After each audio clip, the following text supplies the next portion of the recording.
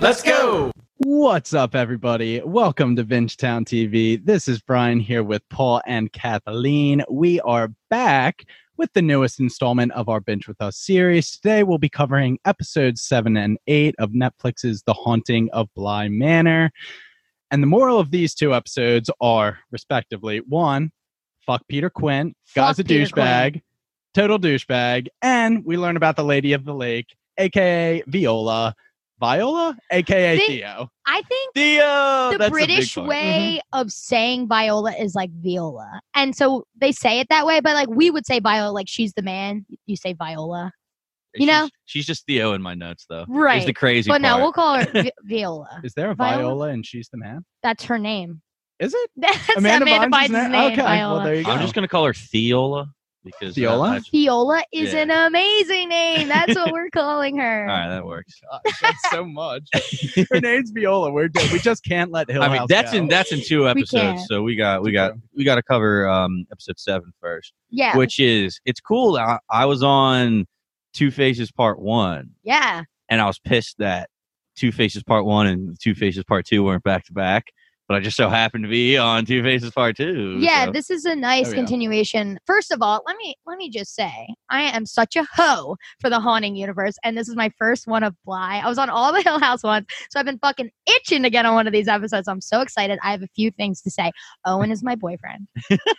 If anyone hasn't seen iZombie, it's such a fucking good show, and he's one of the stars of it, and he's incredible, and he's so charming. And the funny thing is, Raul Coley, the actor, is getting like made fun of for his British accent, and he's British. They're like, his accent sucks, and they're like, Really? and he's like, I'm British, but he's being really funny about it, like posting videos of him in an American accent, being like, this is my first British role, so like, thanks for having me, like Yeah. shit like that. And speaking of Owen being my boyfriend, Jamie is my girlfriend. Oh my just God, so yeah. everyone knows. It's- Owen's my boyfriend, Jamie's my girlfriend. I'm obsessed with both of them. It's pretty amazing. They're You're both getting incredible. very territorial. I over am. there. Just in case anybody didn't get the message. You're gonna get some hate. tweets 7 about episodes in, it is to be understood that I- they belong to Kath. There's been 6 episodes recorded, and I didn't get to talk about how much I love Janny, that's their name. Jamie and Danny, and I would have been talking at length. So anyway, we can get into this. We got- Insane to think that this is your first episode. Welcome to the Bly Manor podcast, by the My way. God, I've been Welcome, waiting my whole welcome. life for this. Okay. Happy to be here. We ready to get going? Yeah. Mhm. All right, so the first scene we open with Danny kind of coming to in the attic. She had previously in episode 6 just gotten knocked out by Miles, and she's coming to, and the gravity of her situation is starting to dawn on her. And the kids are there talking to, we don't know who it is yet, but it's Peter and Miss Jessel who reveal themselves and let Danny see. Yeah, the gravity of the situation definitely dawned on her because when she came to, her mouth was gagged and her arms were tied and bound. So she's waking up to, okay, what the fuck are these kids doing? This episode is really, I like it so much because you're finally seeing Miles as a sweet boy Yeah. being so concerned. Flora's like, people shouldn't be bleeding in games. Like, that's what she comes to, fade out of the blackness, to Flora being like, people shouldn't bleed in games. It's like, Jesus, because Peter and Rebecca are obviously saying, it's just a game, it's just a game. Yeah. More Peter, but it's so nice to see Miles as a sweet, sweet boy, and not to spoil it, but like that's the end of him, right? Are you guys going to assume that that's the end of Miles? That's what the writers would have us assume. I don't know. No, I'm not dying on Miles yet because what about what has been done to him makes us think that there's no coming back for him. We haven't even gotten to that yeah, point we'll yet, get so there. we'll wait till I want to dive into that though. Yeah. But I agree that this episode does a great job of highlighting the innocence of these kids, because take away the fact that they're being just haunted crazily and being possessed by older people, they are just sweet, innocent kids who have really no ill intentions. They're just that. And I liked especially Flora's acting, saying things like, come on, she's scared. I think she would feel a lot safer hearing these things from you. I just like how this episode highlighted that innocence. I mean, just props to Miles' actor. He's so good at being like, oh my God, this isn't okay. Like, we should do something. And then when Peter takes over, he's such a little shit. You just want to slap him with his stupid smirk on his face. He's so good how he could just flip the switch immediately. The Haunting universe has such great kid actors. They find the good ones. Oh, They yeah. really do.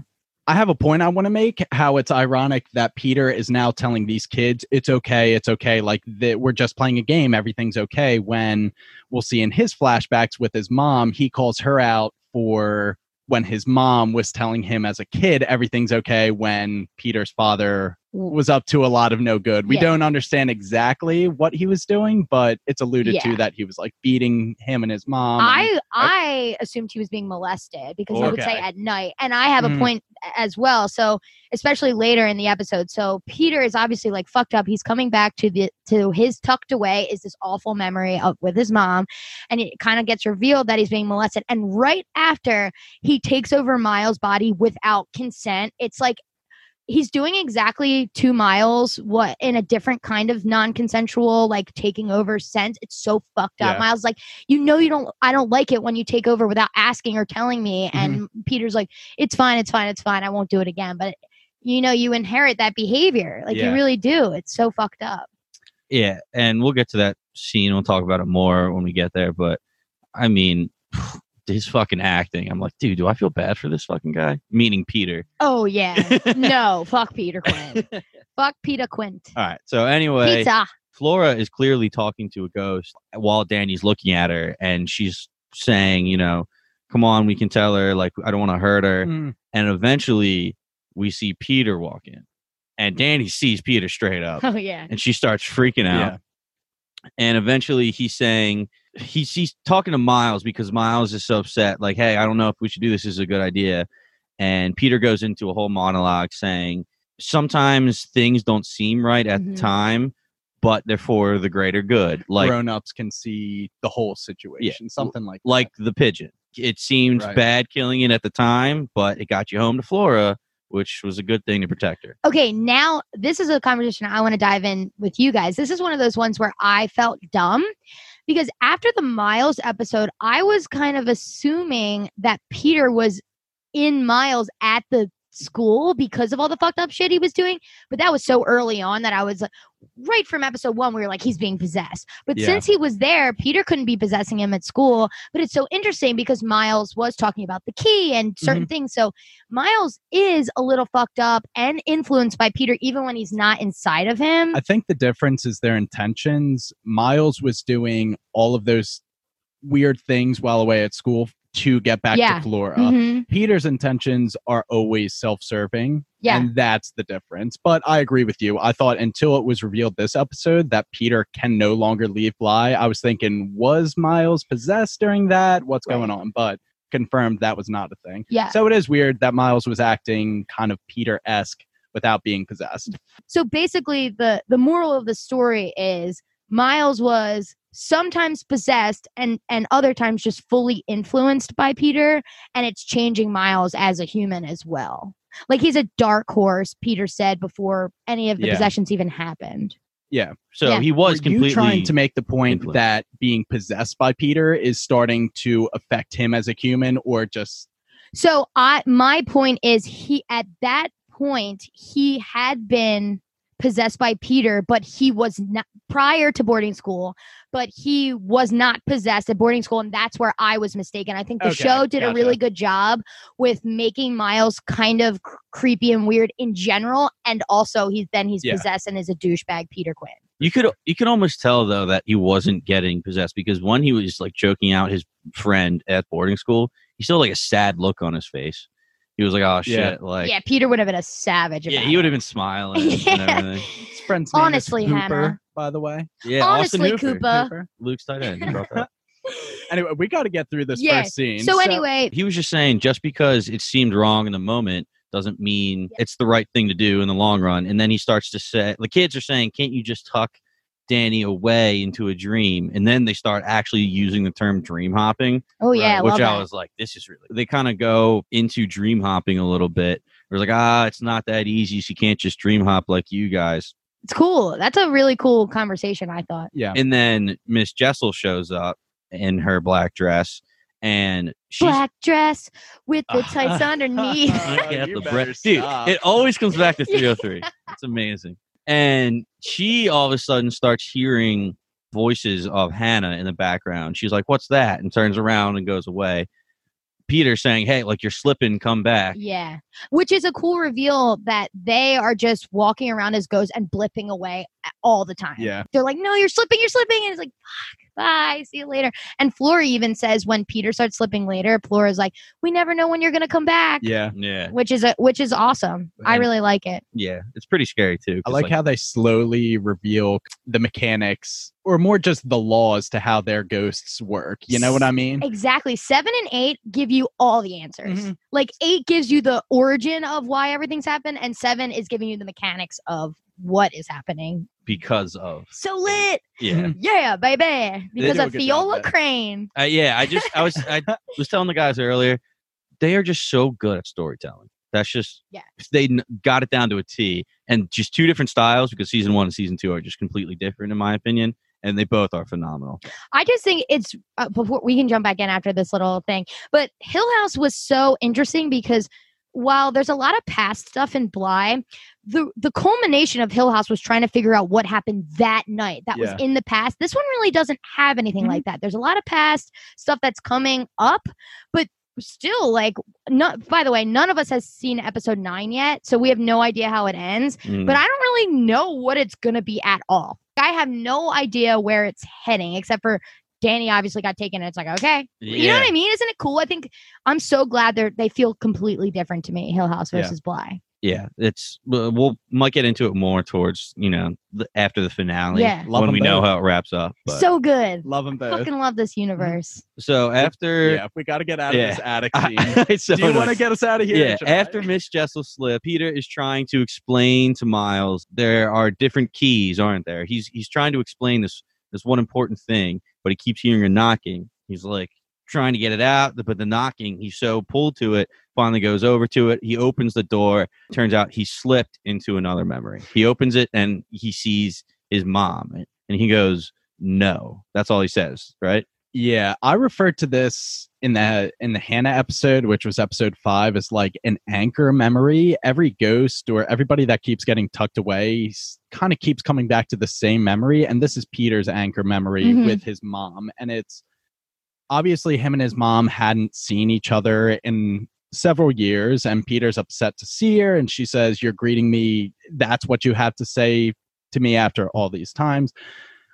I gathered that his mom had just got released from like a mental institution, something like that, and was asking him for help and was saying, if I can't get myself a job or support myself, then where else can I go? I can't go to your father. And this is where we kind of get, peeling back the layers of the onion. Peter has daddy issues, where Kathleen, you think that he was molesting Peter. Yeah. I thought that he was just beating him and the mother, and the mom was just there enabling it all. Mm-hmm. My thoughts was, because this was after Jamie told her story, she brought up, like, in the foster care system, they would treat the kids like shit because they would just do it to get a buck. Basically, just take the free money. So he has a line where he says every night, well, this is later on, but he says every night, even like whoever else came by, whatever boys came by. So it wasn't just him. I feel like there was a few other people, and it was definitely molesting, or possibly worse, when he says, like, you just knew and didn't do anything. I took it as molesting only because they said nighttime, and exactly what Paul said, the boys comment, which is again in a later blip that we see. But I mean, I'm sure he beat him up too. Something He's awful a piece was of happening. Shit, and the mom seems like a manipulative, scummy mom, where Peter basically knows that she's conning him for money, and it's like, you and dad cooked this up, didn't you? She's like, would you want me to go to your father? And he would kill you. And I'm like, whoa. And he's like, you would kill me? He's the one who did all that shit to me. Like, his mom seems to be on team defending the dad. Yeah. Like you said, she referenced, he would kill you after what you did to him. He's like, what I did to him, he did everything to me. The dad seems to be the bad guy, but the mom is team dad. This is revealed when Peter's mom starts to blackmail him and is holding his juvenile records. She threatens to tell Lord Henry Wingrave, who is Uncle Henry, who is Peter's boss, and a very highly respected person, about his juvenile records, which we didn't know anything about his juvenile records, but apparently they're a thing that Lord Henry Wingrave would probably not accept. we're not surprised that he someone. has sealed juvenile records, by the True. way. Yeah. But yeah, but that was a cool little background piece to Peter Quinn, and I love that if you watch on closed captioning, when this scene fades out, it's like jarring crescendo. Mhm. Yeah. Is it crescendo or crescendo? Crescendo. Crescendo, right? Yeah. Oh wait, which one is it? Crescendo. The crescendo. Okay. It reminds I me love of it. the what was it? The ominous whoosh Whoosh. in the Yeah. other episode. Yeah, the Yeah. subtitles are perfect. It's just like Yeah. jarring crescendo. But going back to Cursed, whenever they pull out the Sword of Power, mystical twinkling. Mhm, yeah, Love that. 100%. That's the best. But anyway, so this is Peter's memory that we're going to keep revisiting as the episode goes on. At the same time, we have Rebecca, who had also just slipped away out of the attic, going to her flashback, or a flashback, a memory Yeah. of hers, which is her, Hannah, Mrs. Gross, and a police officer. And this is right in the wake of Peter leaving Bly, Mhm. and nobody knows where he is. Not just a yeah, police It's officer, the guy. the worst police Yeah. officer on the face of the earth. total just he's like a bully. He is so mean and rude to these people. Acts like Well, he doesn't even want to be here to do his job. The first line we get is Hannah saying they were heirlooms and they were stolen. They're not missing. And the cop's like, "Oh, I'm sorry. Those words are usually interchangeable in my line of work." Like, all right, so you suck. Right. He's truly being a bitch, it's just toxic masculinity fact- and a god complex. He's talking to these girls. He's like, these little stupid girls and he's questioning Rebecca. How did you not know this? Like, how blah blah blah. He's being so fresh to her. I'm like, can you stop? He knows that Rebecca and him had a relationship, and he's trying to get all the information out of Rebecca as he can. Rebecca says he mentioned something about money and told me to pack all my bags and we're going to America together. But to be honest, I don't know anything other than that. I can't help you, which is true. We saw the scene. Peter was being very ambiguous when telling Rebecca the plans, but the police officer is being a cuck and says, I would have thought he'd tell his girlfriend everything if he really gave a damn about her. After all, he did run away from you. I hate this cop, but it does sound bad on Rebecca. Oh, 100%. Like, you know what I mean? It's like, that is kind of vague. You were just gonna go? I do have the police officer as being a cuck, but is kind of true. Uh-huh. She just believed all this. And I mean, she says it doesn't sound like there were any, like, in the moment, I didn't see these red flags as you're describing them to me in hindsight. Mhm. Hindsight is 2020. he goes on Boy, to is it. say, something about embezzling. You stole £250,000. Hannah's like, oh my God. And then he goes on to £250,000 of what? Fucking Brits, am I right? I'm just kidding. We love you over there. We know you got a love you. few. We wish we had British accents. TBH.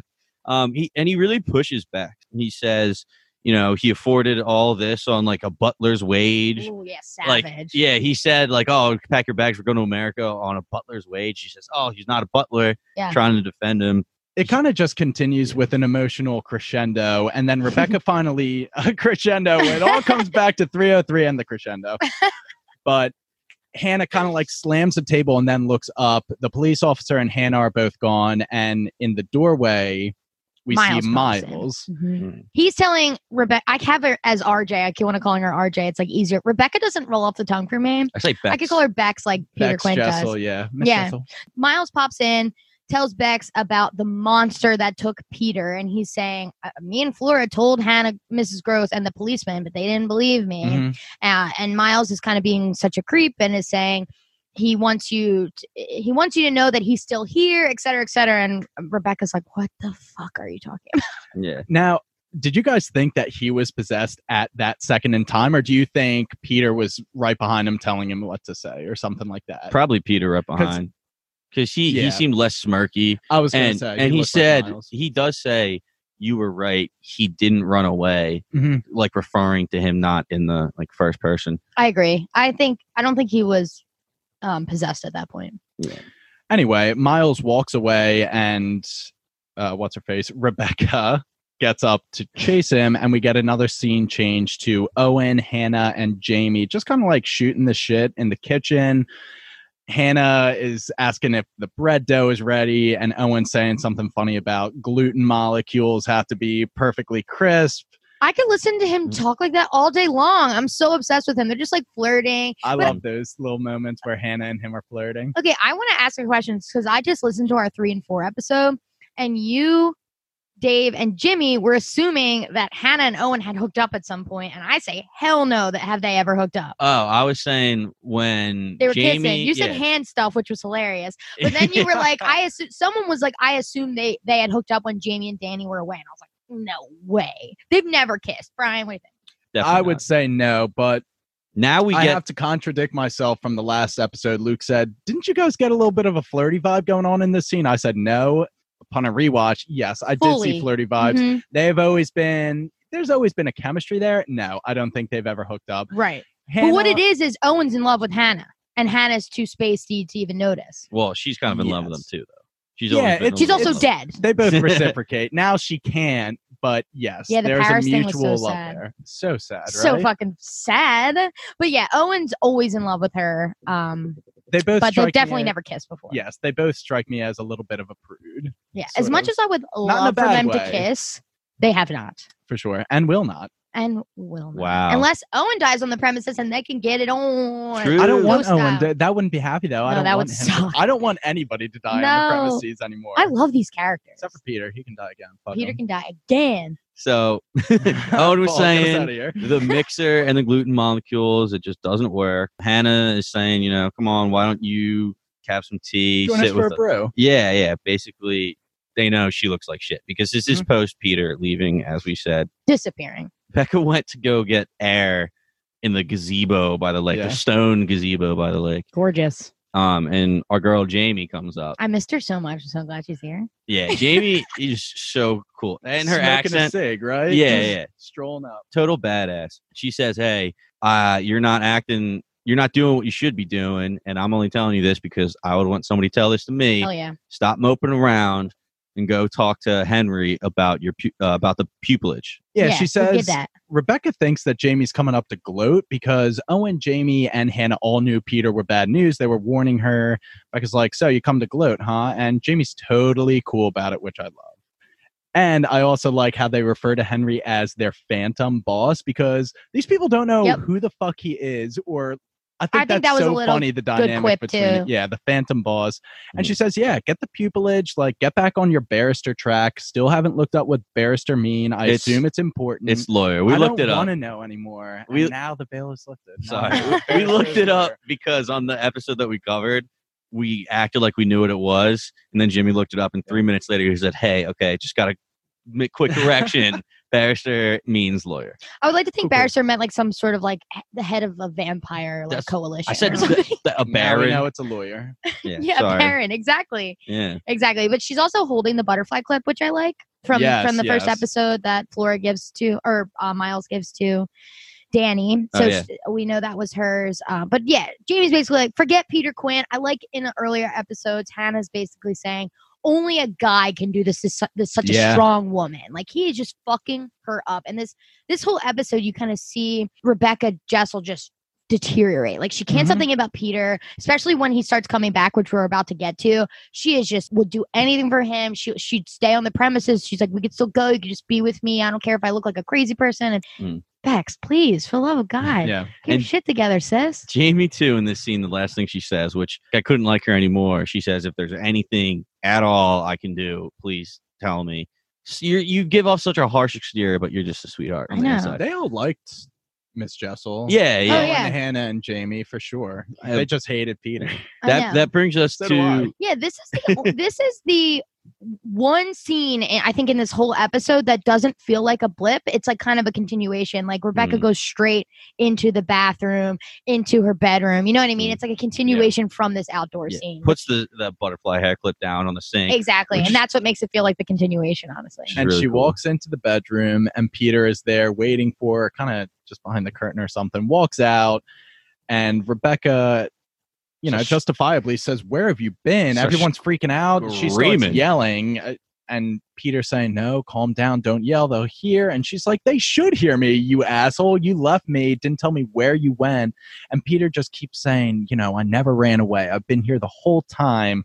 And You couldn't see me. it's a longer scene that gets to the point. They hold out hands, and Rebecca finds out that he's a ghost and He's a is ghosty. dead. Yeah. Which he does say something here. She says, "I never left you. You couldn't see me. I had to make a way that you could see me. I'm sorry for however long that was. And then he goes on to say, hold out your hand, does the whole pass through thing.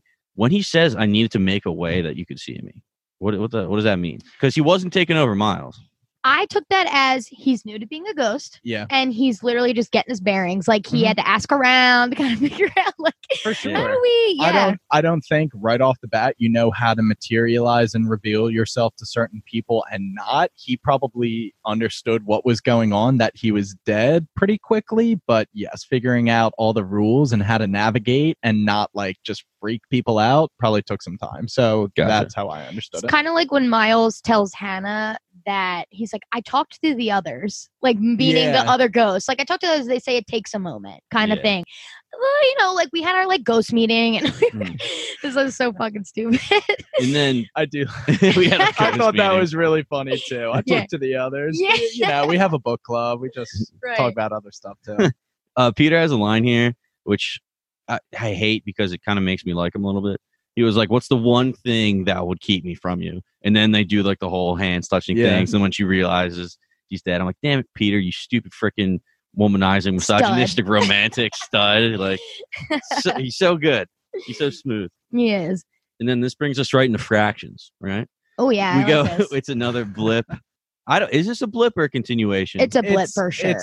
It's kind of both because it's I think it's supposed to paint the picture that she's like blipping around. She's just kind of drifting through and on cruise control right now. It's a flash to her during the daytime looking over the kids in the classroom, and then it's another flash to nighttime and she's still just groggily, lazily at her desk still in the classroom. And that's when we get Hannah to walk up and talk to her, and Hannah's just trying to cheer her up. Honestly, she gives her the old, the grieving period is half the life of the relationship, and you and Peter really didn't have that long of a relationship, so time to cheer up. I don't know. Yeah, she's like, fuck you, Hannah. Yeah, and she is Not like everything that. has a half-life, does it? I was like, Mhm. okay. You know who says No. that? I Met Your Mother? Because I have a whole episode of what's the period of mourning after the relationship. Really? Yeah. Exactly 1,000 drinks is what Robin says, right? 10,000. 10,000? I think it's 10. 10,000 drinks? I better get on my It's a lot of fucking drinks. horse. It might be 1,000. It might be 1,000. But either way, 1,000 I might be close because we've been drinking a lot during these podcasts. I'm pretty sure Marshall says half the length of relationship, which is what Hannah says, Hannah. And then Barney says something this deep can't be measured in time. It's a certain number of steps from your bed to the front door. Bang, boom, neck. Sorry. That aside, Paul, you're getting tucked away again. I To am. another How I Met Your Mother. I'm tangent. slipping. Oh my God, that's incredible. Slipping. So after this scene, Speaking of slipping. they slip back into the Forbidden Wing. Right? Bex is going there, sees Yes. Peter. She's saying, what if we just go to America? What if Yeah. people just fucking think I'm crazy Yeah. and I talk to nothing and I talk to air, but we just go? And this is when he reveals, I can't leave Bly. This is also the first time he possesses her. The first time he's possessed anybody, because when Yeah. it happens, they're both like, "What the fuck was that?" Well, like not- they're in a tense moment, and they're kind of like he's trying to like get her to relax, and then they're just Yeah. like, "Boo!" And then he's looking at herself. He's looking at herself in the mirror. Yeah. That's crazy. But didn't he but yeah. possess Miles right the night he died? Like 30 seconds after? I mean, he might have did it by accident, not realizing what he did. Oh, wait, he yeah. totally did. But he does. He grabs him. and no, he but starts he cursing. totally realized what he did because he made a point of like looking down Oh, at you're his Yeah. so hand. right. I That's so misspoke. weird, which is why. No, you were right and wrong because he definitely was surprised when it happened with Yes. Miss Jessel. Okay, I think that might have been a hole in the writing that he got surprised that he was able to possess people twice. Unless the Miles thing was so close, because he didn't get to look at himself in a mirror. So maybe it happened True. so fast that he was confused. Like this Yeah. was the first time it was like maybe 5, 6, 7 seconds where he's like, "What the hell?" He's looking Fair at enough. himself. The other one, he's kind of just looking at, and he's a little kid, and then all of a sudden he's out again. Yeah. But who knows? In and But out. yeah, it was not the first time he possessed somebody. You're right. It was right away with Miles. That's a good call. But to end this kind of scene between Rebecca and Peter in the old wing, Peter hears the knocking again and slips away into his memory with the mom. and Really, really, really quickly. He did have one line there where she's saying, "Will you tell me how it happened?" And he just says no. Yeah. Which How I he think, died. yeah, which I think is just wild. Like Mhm. I get why you don't tell her, but just like make something up. Don't leave her hanging. I get why you can't say, you know, a monster literally choked me out to death and broke my neck. Yeah, that's the only reason I would think he didn't tell her, because it's so crazy to say. Yeah. But yeah. that led to her freaking out. She's like, you won't even tell me. I can't see you. I Or I can't touch can you, see I you. can't smell you. I Yeah. can't. Yeah. And- Can't taste you. Literally That's any it. of the senses besides the one I said. More jarring crescendo, by the way. Always at the end of a slip. But now Rebecca is like one track minded, only thinking of Peter. She's walking out of the house, and at this point, I like that because you're not aware that this is Peter in Rebecca right Yeah. now. And Jamie's like, "Hey, hi, what are you doing? Hey, did you talk to Henry? What the fuck's good? What's her name? Rebecca." Rebecca. Is kind of brushing her off because it's Peter. You don't realize Yeah. it's Peter, and Jamie calls Henry a twat because she's the best, and I love her. Mhm. But you figure out it's actually Peter because they go outside and try and do the thing where they sprint past the border, and of course it doesn't work. And this just crushes Peter's spirit, and he disappears for a while. Yeah, he looked pretty defeated. We get a hot mama voiceover. Peter had not been back to find her. He had left her at the boundary of Bly, the boundary impossible to walk through together. And though she didn't much like losing time, being tucked away, at least she had company there, his company. And then we get Rebecca and Peter again in the bedroom, right? Mm-hmm. And it's Peter saying that he's been learning and exploring around Bly and that he thinks he has a plan for them to be together again on a permanent basis. He shows up after a week. She's like, you've been gone. I haven't been able to see you. Yeah. I haven't found you at all. And I thought that was cool where he goes, I was exploring. I was Yeah. learning. I was like, okay. No, fuck you, Peter. Yeah, but still fuck. Honestly, fucking men. I hate them. But anyway, so it's like, it's honestly such a stupid plan. He's like, I have this plan. You got to just kind of like believe. You kind of just have to decide. Yeah. If I'm Rebecca, I'd be like, what do you fucking mean? What does that even mean? Come on, sis. He says that they do the thing where it says, it's you, it's me, it's us. Yeah. Which is actually from episode 8, right? They do that in episode 8. Mhm. Which is crazy because how would he know to say that exact line? Oh, he talks to the ghost. He went around exploring, learning. No, because no one has a face or can talk. That right? Maybe- That was back from then. Maybe he I talks just to think the it's plague. cool. No, yeah, I agree. I was I just like it though. poking it. It's you. It's me. It's us. They say it a couple times. Yeah. I don't know who it came from. And we get in the next episode that Theo said it originally to her like baby daughter. Mm-hmm. So Yes, that's the first time exactly. it was ever spoken. I Mhm. think it might just be like a cute phrase that they both naturally came to separately. I don't know. Wow. Makes sense. It's you. It's me. It's us. So in this Wow. conversation, Peter's saying, "You didn't invite me in. Like we need to think Yeah. of us." That goes back to Miles' episode when he was in boarding school and the teacher was giving a reading from the Bible, and it was about demons that possessed pigs. Yeah. And Miles had a really weird question. He said, "Did they have to get invited in? Did he have to ask if they could possess them?" Ooh. Yep. And the father was like, "Oh, that's a really good question, Miles." And goes on to explain it. It came up a little bit, but now like that's the whole thing here is like you need to accept them in and invite them. So I don't know how he learned that. I hope that's somehow. Rebecca makes sure to say, we'll be equals, right? Like, we're going to be together. We're going to share this experience. We'll be equals. He promises. He's motherfucking lying. The last Yeah. time he said, "Trust me, just pack a bag," she finds out that he stole £250,000 of, Right. of I don't know what, and then like all this other stuff to leave.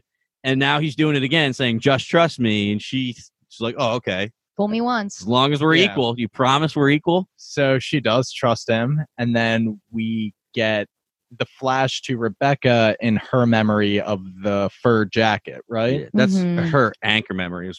Yes, I it love is that her term. anchor Which memory. she I ends think up of it, that's the one, hating. yeah. Like, she ends up hating this memory. I think it's a nice memory at first for her. I mean, when he's circling her and just being like, let me show you how beautiful you are. It's like, oh, goodness. Yeah, gracious. she starts to realize that this isn't what she signed up for and Yeah. that she's just being tucked away again, which is something she's communicated she's not okay with. And she starts kind of questioning, I thought we'd be together. I thought this was it. And Peter answers her saying, we are together. Yeah. And it's a half-assed answer. It's I don't understand. devastating. Does This Peter is really have- devastating. Peter doesn't have full control of himself in this scene because he kind of has to go through the memory, but he kind of does have some lines that make me think he is kind of in control. Well, I agree. he's crying when they're in bed together. Yeah. when it's- he's actually killing her, he's crying. I'm a little unsure of the extent to which he has control of himself in these memories, though, because he still is walking in a circle around her, taking pictures, but he's able to respond and say, "We are together. This is us being together." It seems like he's shorting out when he's doing that, like literally saying it on and on. But yeah, how Yeah. can he be aware, self-aware in the memory, but be sentient in her body in the living world? It's kind of an interesting concept. But yeah, so she's getting tucked away and she does not like it. Basically, what you find out is he is tucking her away so he could kill her so they could be together at Bly. Yeah, we get the hot mama voiceover. He had promised they'd be equals, but she was safe, tucked away in a memory of them where they could be together. And he was here alone and had spent too much of his life alone. And then we get this flash to Rebecca being tucked away in another memory of them kind of cuddling in bed, which is one that we got to view in a previous episode. But Rebecca in real life, who is actually Peter, is walking into the lake while real Rebecca is tucked away in the memory. Like you said, this is the plan. We know it's Peter possessing Bex right at the edge of the lake because he says out loud in her body, "It's just us, Bex. Like, it'll just be us." He goes in, goes underwater, leaves. She comes to Yes. underwater. She says, you left me there after the water filled my lungs. Yeah. And then left the body so she didn't have to be around while she died. Fuck you, Peter Quint. Fuck you. Psychotic. He's a lunatic. That is like the craziest thing you could do. And Peter Quint's like dead ass body is at the bottom. Like, first of all, how'd they not find Peter Quint's body at the bottom of that lake? That is actually one point I did want to say. I had that same thing. I was like, that makes no sense. And then I remembered one of the first lines in the first episode when Danny gets to Bly Manor and meets Flora right outside the lake. Flora says like, "Oh, it's actually a horrible lake. There's leeches in it and everything. You don't go in there." And I was like, "Fuck!" They put it in there because that would have been a huge plot hole. They 100% would have found Peter Quint's body, but because there's leeches and all the parasites and bacteria, nobody goes in there. Also, just love that because there's so many leeches in the next episode. They probably just plucked them right from the pond, put them right on her fucking body. Yeah, Viola. I thought was sweet too. That scene. Is Yeah. nasty. Medicine back in the day. Yeah, sucked. right? Wow, we are lucky to live in the I'm time gonna be we that live in. mask for Halloween. Maybe For if those we old Like doctor Doctor ma- one, yeah. like, that would be a good one. That would be a real good one. But yeah, let's not like make light of this moment because it's so dark. I just let's sit in this for a second because what the fuck? Yeah, he hides her in a dream, kills her, but doesn't actually kill her, just takes her to the brink of no return and then dips and makes her experience the death. And- That's what I'm gathering, right? Yeah, she experiences it, and He then pussies out. as she Such a loser. when she materializes as a ghost, she's at the rim of the lake, God. just sobbing, staring at her floating dead body. Goes to the morning time. Flora is there watching Miss Jessel sob at her own body. Flora's Insane. probably like, "What the fuck am I seeing right now?" So Flora could see Miss Jessel Yes. crying on the Jamie bank at could this not. time. Flora can. Okay, that's what I thought. I just Yeah. wanted your guys' confirmation on that. How confused must you be as Flora? You're like, I'm watching Miss Jessel scream over a body floating in the water, her own body. And then Jamie comes and it's like, oh my God, sweet, sweet Jamie. Just brings her in her arms, looks at her first to make sure she's okay. And then just scoops her up. And I was like, Yeah. fuck, Yeah. that's so. And gotta give props to Rebecca Jessel's actress. That scream was amazing. That Yeah. scream, screaming at her own dead body, that is a dark, crazy moment. Because Peters was like, no. The lady of the lake was carrying Peter down the stairs, and Peter's like, oh my God, that's a good moment. Mm. This is a better moment. This is insane. Watching the dead body pop up as they die is crazy. Yeah, it's We get a lot of that next episode. So then this jumps back to her anchor memory. She's experiencing the fur coat again. And this is actually where they go into the "you left after my lungs filled with water." Yeah. And Peter's saying the same thing over and over again. I had to because we had to be together. And he's taking pictures saying "you're beautiful. You're so beautiful." And she's freaking out at him, Mhm. which obviously I would too. This is also where we get one of the first reveals that the faces start fading.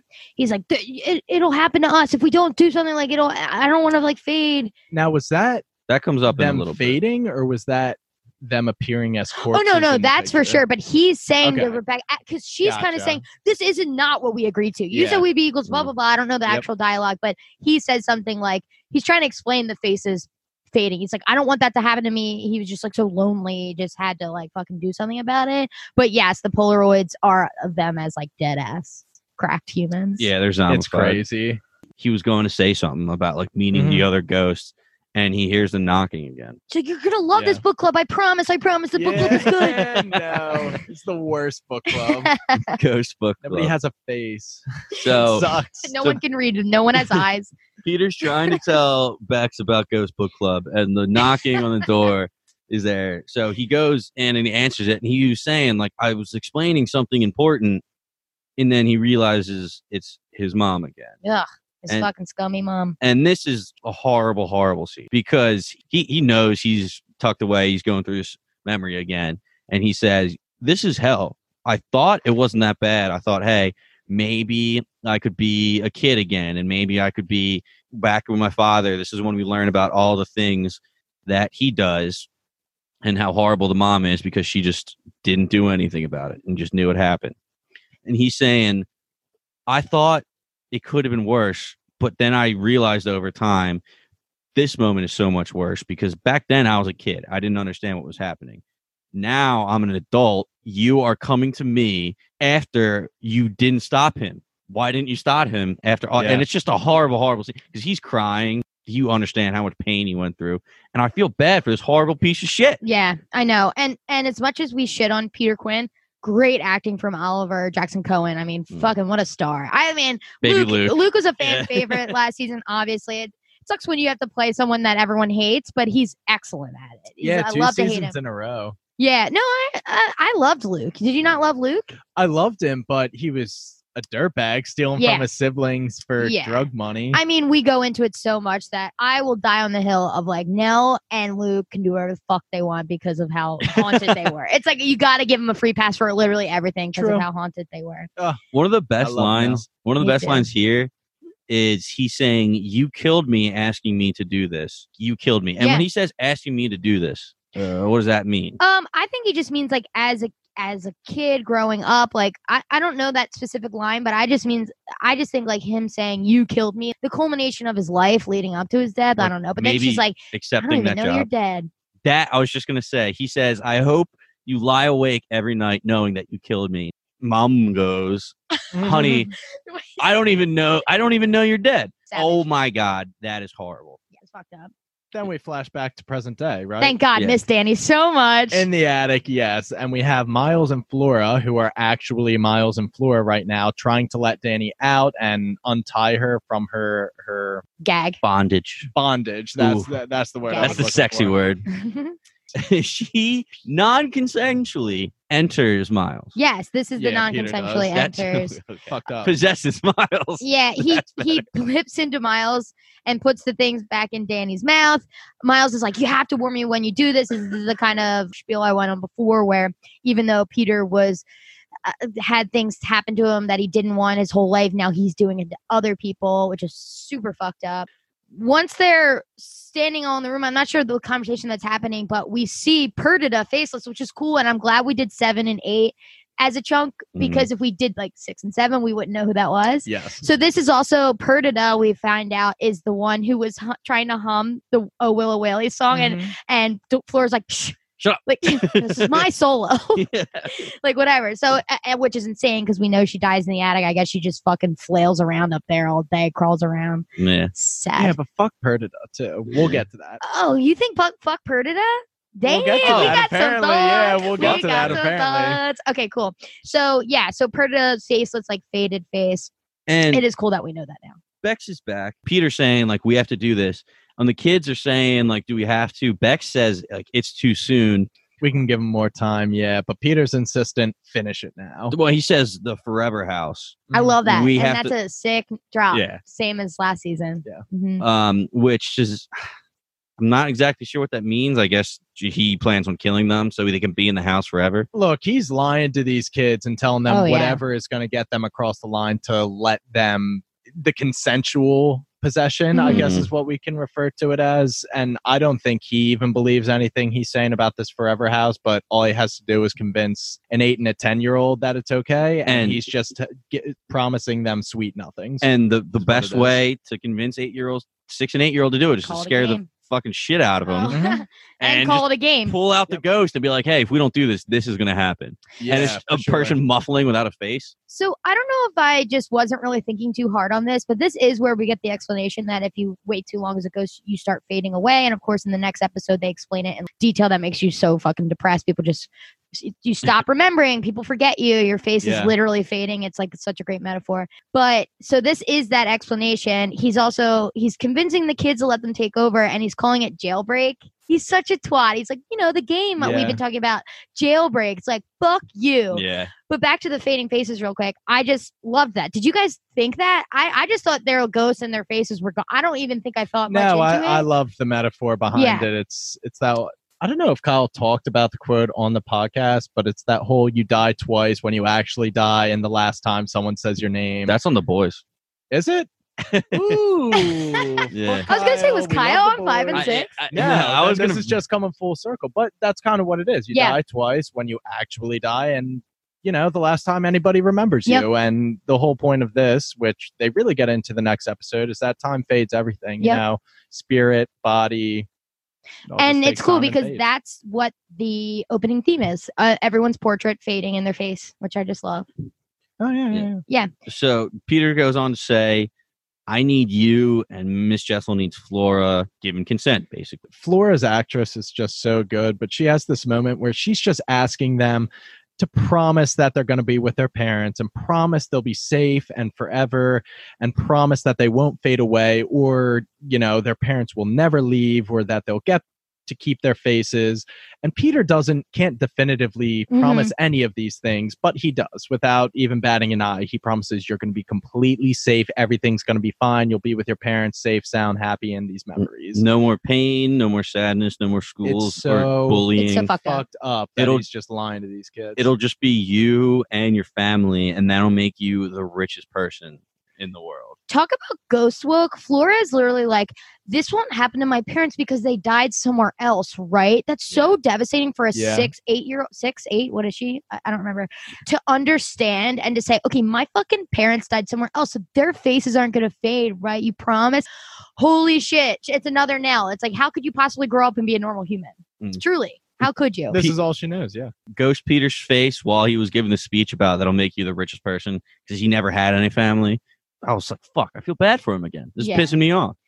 Nah, fuck that guy. But after he says, I wish I could be that rich, Miles kind of gives in and they do the it's you, it's me, it's us. Same with Flora and Rebecca. And this whole time, Danny's like, the whole time. Great Danny impression. Thank you. She had a lot of script. Her script was just like muffled words, jarring crescendo.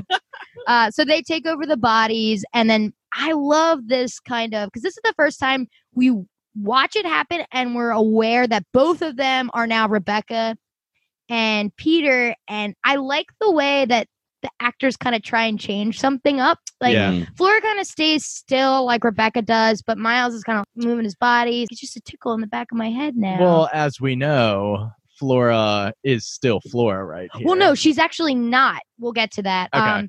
They want to get rid of Danny, and Rebecca in Flora is like, I still don't understand why we have to do that. Like, I really don't get it. And they're like, she knows too much. She'll get us in trouble.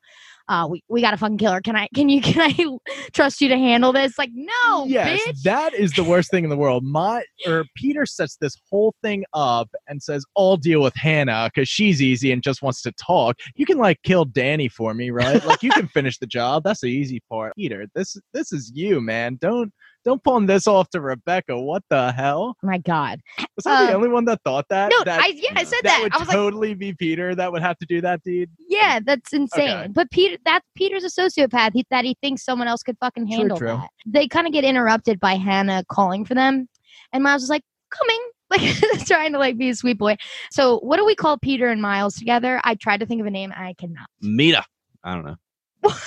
Piles. Mita. Just call him Peter. Is that a Miles, Pita? Miles Peter as in Peter. Miles. Anyway, so Hannah's calling for them, and Miles PQ. Just do meat.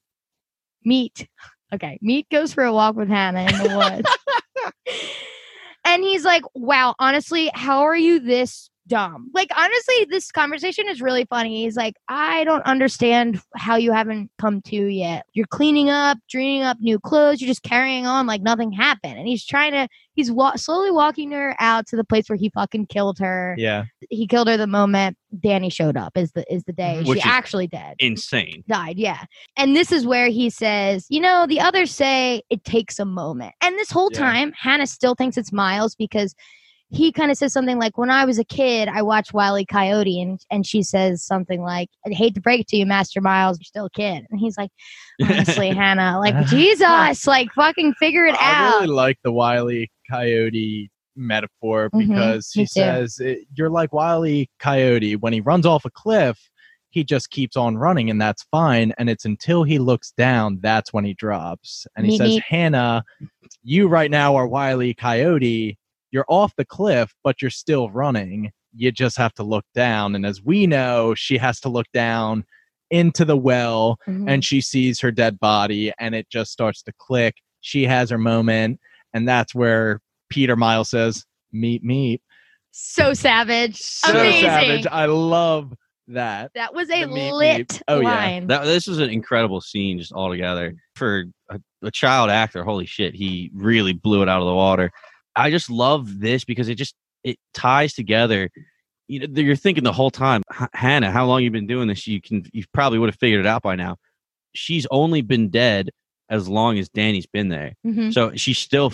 I like how they kind of tie that in. It kind of makes sense. She hasn't figured it out yet. I don't know if you guys talked about this in 5-6. I assume you did. Do you think that she can touch things where Peter couldn't touch things, humans or things? Do you think that she can because she's not aware that she's a ghost? She's still stuck in limbo. And he said that in this monologue. He says you were carrying on, picking up towels and doing laundry, and you were just refusing to accept the fact that they acknowledged. But you have to kind of talk through that because it's like, I don't care if you're refusing it, you're still a fucking ghost. So it's kind of, I love it. It is very interesting that she could still touch humans and hold people's hands. And I really didn't think about it too much, but yes, I think she has to. Like some things, like Paul you have to become said, aware. I think they confirmed that she was able to do her chores and stuff. So yeah.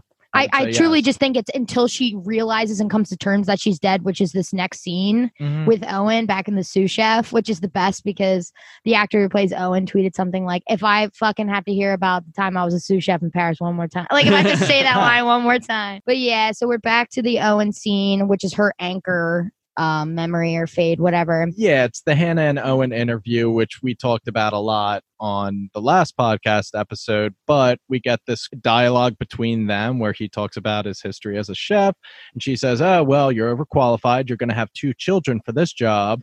And then it starts to dawn on her. You see it in her face, the realization. She says, but Miles is gone, and Flora might be too, but I can't do anything to help them because I'm dead. And that's the first time she says it out loud. You can see it all hit her at once in her face. And just like that, Owen disappears from the memory, and it's just her at the interview table.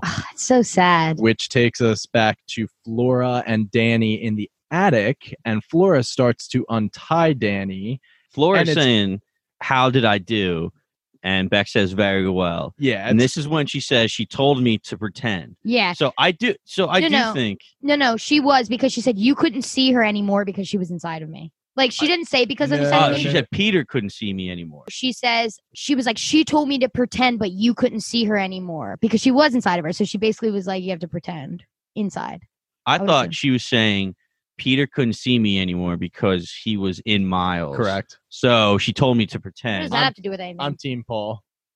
Okay. Or it's that Miss Jessel can selectively choose that Peter couldn't see her. I'm with Team Paul that Miss Jessel never went into Flora at all.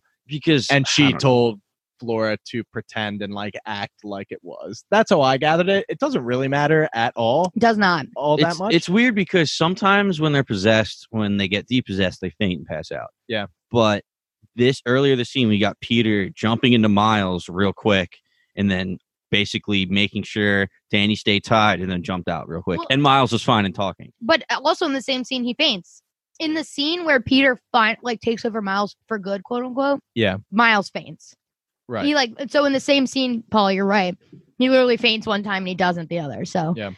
It's a little but he does inconsistent. faint. He does faint in the one that's like the final Yeah. "we are one" type thing. Rebecca faints in the flashback where Peter first takes over too. I think they might just be a little inconsistent with when people faint and when they don't. I'm not really sure what's up. I Well, don't think it matters all that much. Yeah. Either way, Maybe it does. the only reason it matters is either one, that was actually Bex when the two kids woke up. That was Bex inside of Flora when she was like, "Do you feel him?" All this stuff.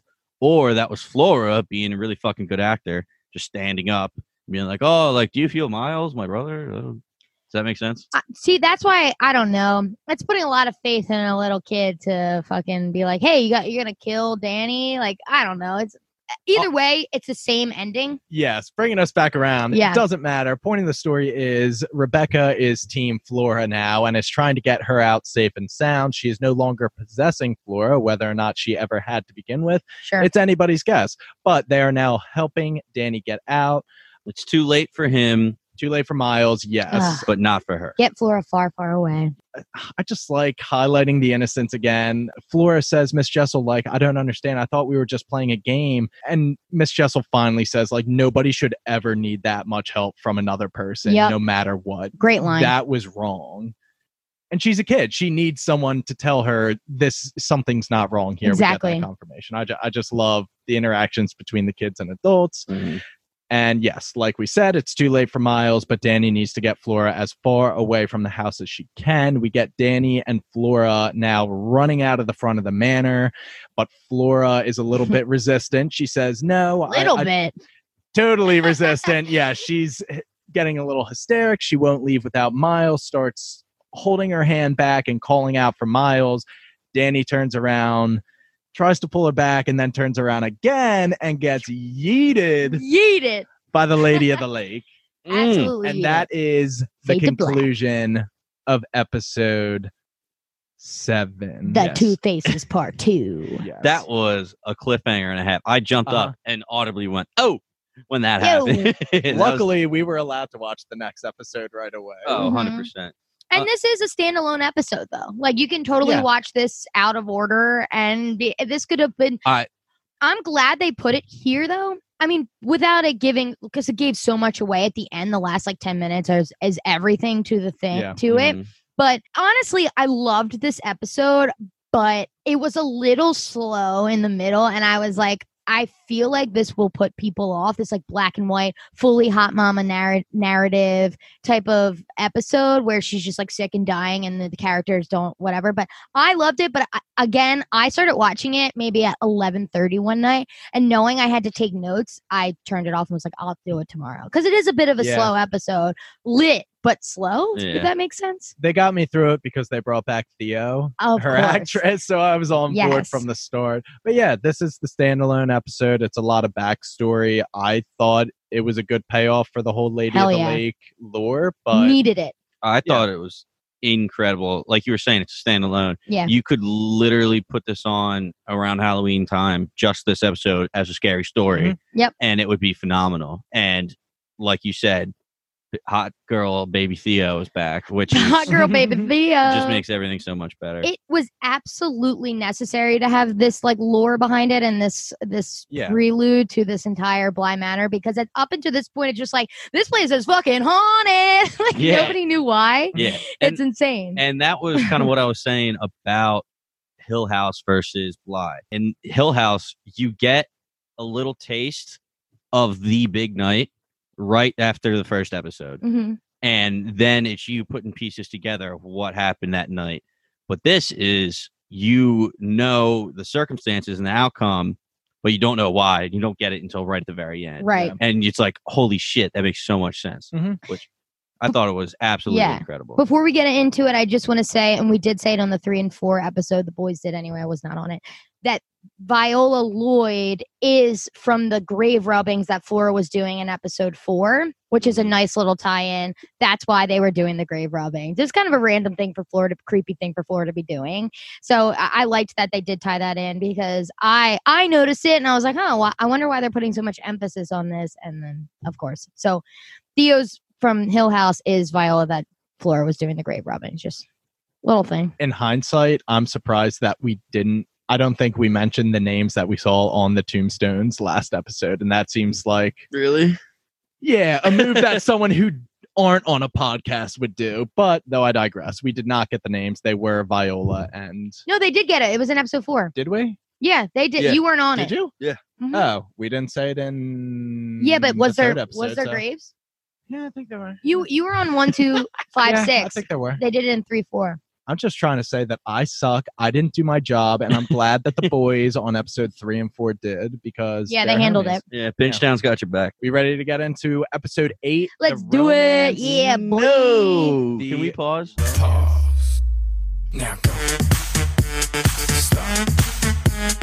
Drop. Pause. Now go. Stop. Hit us I'm with gonna it. get us hype again. Mhm. So replicate that enthusiasm. Yeah, boy. So are we ready to get going? Episode 8, the romance of certain old clothes. Fuck. What? Yeah. What is? What's going Oh, on? Yeah, episode 8. baby, episode 8. Episode 8, baby. Those even number episodes, they really get us. They over really here at do. Bingetown TV. We get Even the odds too, though. The odds are great. Ooh, the odds. Don't get me What's started on better, the the odds. evens or the odds? How much time you got? So we so we get an opening with Danny getting yeeted again. I like how they showed us this scene again of Danny Mm-hmm. getting yeeted by the Lady of the Lake. You know what's funny? I call her Lottle in my head because it's LOTR, Yeah. Lady of the Lake. Lottle. So I'm just like, Danny got yeeted by Lottle. And it just sounds a little weird. I call her Theo in my head for sure because Theo's so easy to say. Yeah. Oh, But we're going to when? start calling her Viola. I It's time guess. to refer to her by her appropriate name for the show. Viola? It is Viola. What about Theola? I thought we were Viola? getting on Viola was good, but let's call her All Viola. of the above.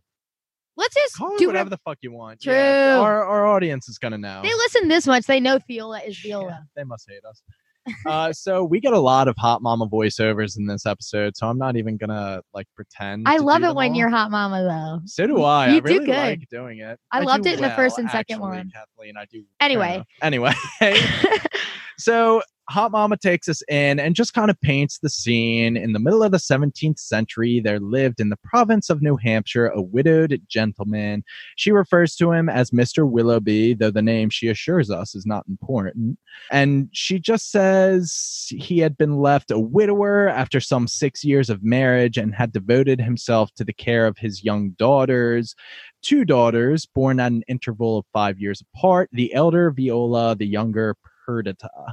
What a name, Perdita. Perdita is from I can't remember what play off the top of my head. It's a Shakespeare. Okay, name. because it does say that it was in memory of the little girl that was born before or between them who had lived only a few weeks. Does that have Yeah, something to do with I the was- play? I No. was gonna ask. They're just saying it's someone not miscarried, but there was a baby that was born, probably died from some sort of sickness in between. But honestly, actually, Oh, you're- I was just thinking that the Shakespeare play tie-in might make sense as to why. that was- Perdita is from The Winter's Tale. Perdita is one of the heroines of William Shakespeare's play, The Winter's Tale. She's the daughter of blah blah blah blah blah. It doesn't. I think she's like Boy. a main character, so she didn't die as a baby. Yeah, it's almost like we should have researched that before we got on the mic. or Only reason something. I even knew it was from Shakespeare is from because in Sister of the Traveling Pants 2, someone plays a character named Perdita in a Shakespeare play. Of course. So I'm sure there is some tie-in with a child that got lost in the Shakespeare play that was named Perdita. Maybe we'll find out. Maybe we never will. Either Probably way, not. We're on Blind Manor right now, baby. People die here. We got enough. We got our hands full of Blind Manor to be worrying about Billy Shakespeare. So we find out that the father is now dying. He's on his deathbed, and the 2 sisters, Viola and Perdita, are there. And the father passes away. They go on to explain. Then the house was filled with a bunch of charming suitors, or as Viola looked at them, conquerors, because Vultures, yeah, Yeah. conquerors. basically they wanted to just inherit the money, inherit Mhm. the estate. This is where we learn that Viola will just do anything to protect it. Yeah, so Hot Mama tells us that with the father dead, they faced this kind of necessity to get married because at the time women couldn't really be human beings. They were fully. nothing without Yeah, a man. The good old days. Crazy. I miss it. So Paul was just giving me such side eye, I was waiting for just- me to react. I was just waiting for you to be so offended. yeah, so Hot Mama tells us that both maidens wanted to keep this power and control, and more than anything, they wanted to keep control over the manor at Bly, which was their childhood home. And kind of keep it in the family, right? Yeah, keep it 'Cause in the family for sure. keep it a little incestuous, you know, keep it in the bloodline. But I think that you already get a sense that Viola's the smart one, the witty one, the Yeah. older sister, and Perdita's like the sweet little kind of just like follower of Viola. Hot type. Mama says that while they were both in all the freshness of their youthful bloom, Perdita was sweet and Viola had her wit. So that's the dynamic between the two. And there were many suitors for them, but like Paul said, Viola at least saw them as vultures that were just trying to get their fortune. So she said, "Hey, let's marry our distant cousin." Yeah, totally. Remember cousin Artie? Should we Yeah. invite him? He was always hot as fuck. Let's marry him. Artie Lloyd comes into the picture, and Perdita is talking them up. They're smiling, they're smirking, they're feeling a little connection. But this was all a plan for Viola to have a grand entrance and come in and just wow Arthur. So I don't think that I think Perdita was also in on the plan She was and Okay. maybe caught the feels as well. as well. That wasn't supposed to happen, but it did kind of happen. So Okay. yeah, Yeah. what Hot Mama says is, so first off, Artie was honest, resolute, intelligent, and a rich young man. So he's got all this going on for him. Viola was absent when Arthur arrives, but reappears, quote, just as Perdita began to feel the stirrings of a true interest in the young man. Yeah. So she started to be like, oh my gosh, maybe there's something here. And then Viola shows up.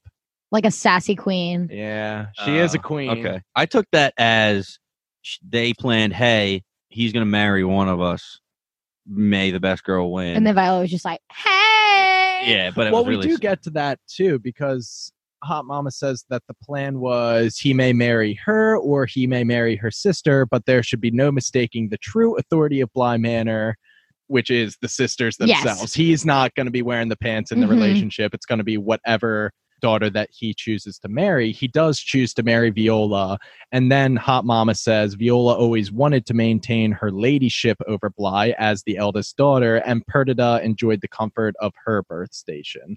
So it kind of seems like the dynamic, even amongst the sisters, is that Viola kind of wears the pants, Yes. and Perdita is kind of, satisfied with the status quo. She's fine taking the backseat to the ladyship of the manor. Right. This is where we find out that Viola knows how to keep the books, and she knows how to keep Yeah. them well, which is pretty badass. So then she goes on to marry cousin Artie. Mhm. And they get to the vows, and there's a part about obeying. And she just straight up is like, hell to the no. I She think just omits it completely. that's like the end vows format, to love, cherish, and obey. And Mhm. she just says, nah. Love He's and like- cherish, though. Yeah. I got I love you. and cherish them. Yeah. I And ain't gonna go, obey. sis. Fucking go, sis. Do not obey. But Perdita's in the back just like smiling. Like, Mm. hell yeah, sister. They're all on team, like, we keep the power Yep. over the manor. And it seemingly that's what's going on here. So go them. Go And- team. The last line, "Till death do us part," she like looked at Arthur and said like it menacingly.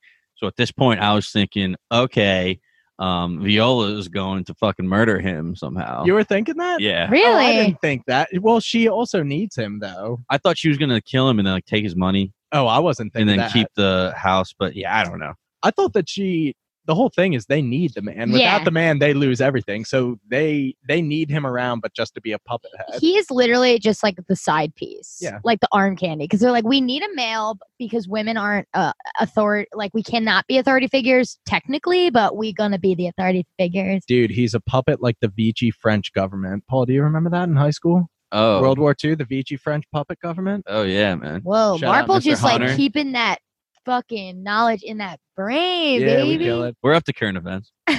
Current events. We were 1945. referencing something from the 1940s. Paul's like, yeah, We know what to it keep be. up to date.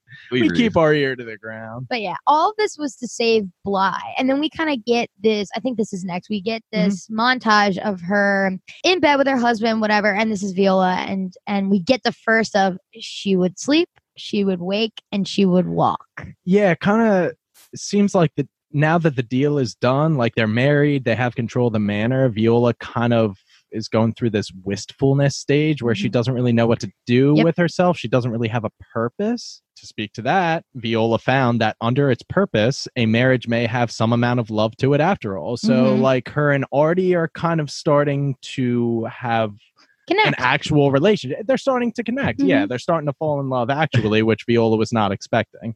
I like how we call him Artie now, and Yeah. his name is Arthur. Which I is fell right into that. You, The moment one of you guys said it, I was like, "Yup, he's Artie." somebody's kid must be named Arthur because there was Arthur in both shows. Yeah, right. Really? Yeah, it's Nell's husband, Arthur.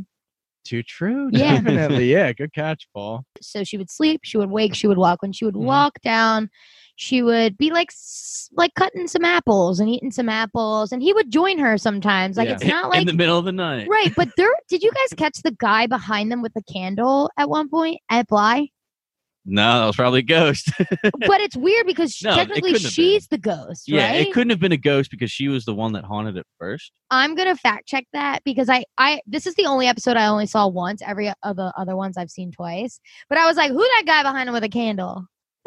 Maybe that I was didn't just even. absurd. Was it in this scene? He was just. It was in chilling? this exact scene when the husband is eating the apples with her It in the doesn't. kitchen. It doesn't make sense weird. for Bly Manor to be haunted yet because it was totally her. agree. It was her gravity. Was it not Perdita? Because I know in some of these scenes, like Perdita's just kind of in the background. No, are you sure there was a guy with a candle? It's just all gonna be I'm about cut. to check this right the fuck now. Wait. My guess would be that it's Perdita. Birdita. So as B Times was saying, she realized Viola, hey, I kind of like Arthur. Yeah, they might start to fall in love. might bang him a little bit and have a kid. And they do, named her Isabel. And the scene where Viola is in the marital bed and she is saying to Isabel, everything that I have right now, I trust it to you. This is going to be yours to like keep and protect.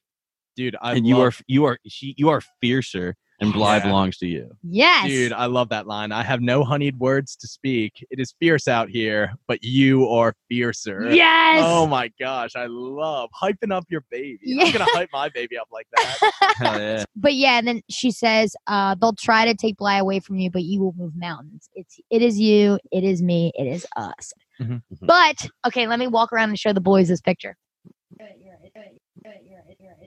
Confirmed, Brian's right about the Perdita with the candle. There were so many ghosts in the first two episodes. Do you remember were you on the episode one of it? Me, Luke, and Jimmy were talking about how it was almost obvious how many ghosts there Yeah. were. And Mhm. I haven't seen that many since the first two episodes.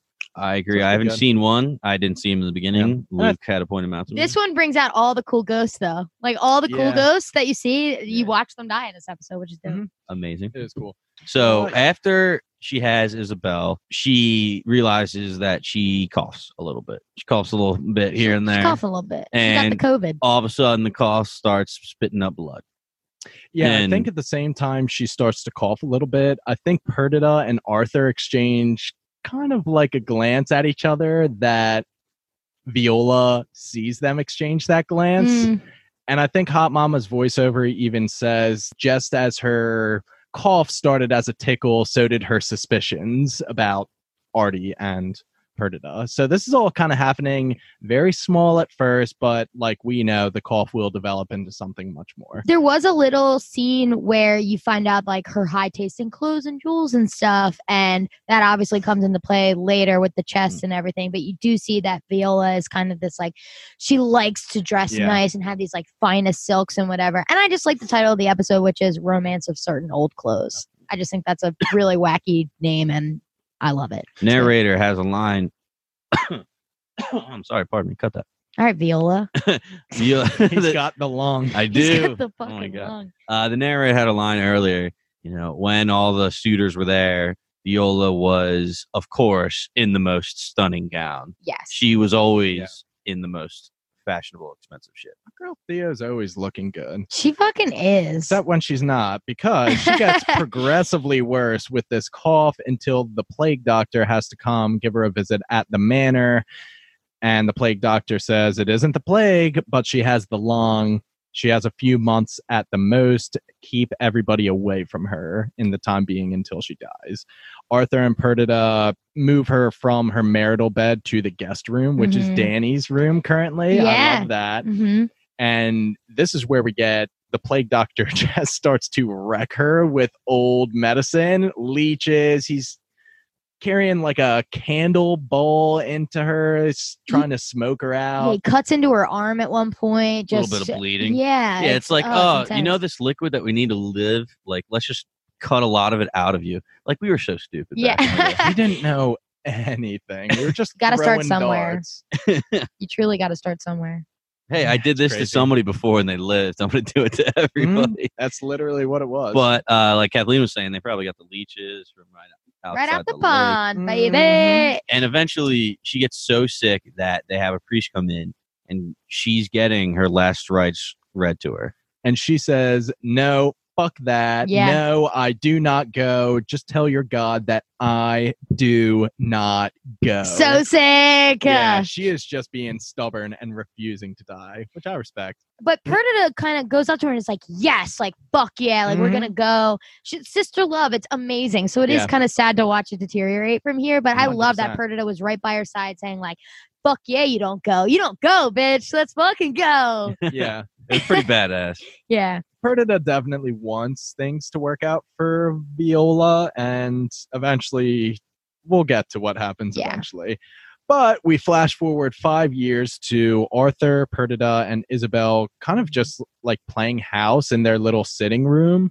And Arthur and Perdita start to dance for Isabel, show the youngster how it's done or whatever. And their little party is interrupted by a sickly Viola who had stumbled downstairs and is just saying, what the hell's going on here? It's you should note that the vicar or whatever, or the doctor, I guess, not the vicar, the Mhm. religious guy, gives her a few months to live. So Yeah. at this 5-year time jump, if you didn't know that this was going somewhere, you would think, oh, she died, Yeah. and now Perdita is with Artie. Like, you know, Mhm. that's what I thought. I even thought that at this point. I'm like, oh Yeah. shit, she died. It's 5 years later. And then I love that they're like, out of pure stubbornness, she is Yeah. still alive. Yep. Like, go, queen. Viola's just filled with piss and vinegar, and she's just like refusing to die. I love it. But Yeah. she interrupts the party and says, like, Perdita, I don't want tea. I want to talk to my fucking daughter right Yeah. now. To which she just pukes on the floor. Pukes up misses- all that piss and vinegar. Yeah, Yeah. misses the little waste bucket that was put in front of her. And then she gives Perdita a nice little backhand. Yeah. I was like, what? Why? Says, fuck your bitch ass, Perdita. Yeah. You And then didn't she bring says- this soon enough. Then she says, okay, can you help me to bed now? Yeah. I know, she's such a bitch. My note is Mm-hmm. Arthur and Perdita are having absolute moment, and then they see dead ass Viola, but actually she's alive. Like, because I Yeah. was just unaware that she would have lived that 5 years. So fucking stupid. But Very much alive is And Viola. Viola saw those two dancing. So while Perdita is bringing her to bed, she says, you know, I can dance with my own husband and I can do everything. I don't need you to be doing all these things for me. And basically, this is like kind of the beginning seeds of Perdita taking over Lady of Bly Manor role in Viola's eyes. Perdita never said, she kept saying, no, I would never like take that from you. I would never do anything. And always in Viola's eyes, it's, yes, you are. You're taking it over. in my eyes, I truly think Perdita would have let Viola be the Lady of Bly Manor for forever. She wouldn't have put up a fight. 100%. But then Viola was just being a fucking bitch.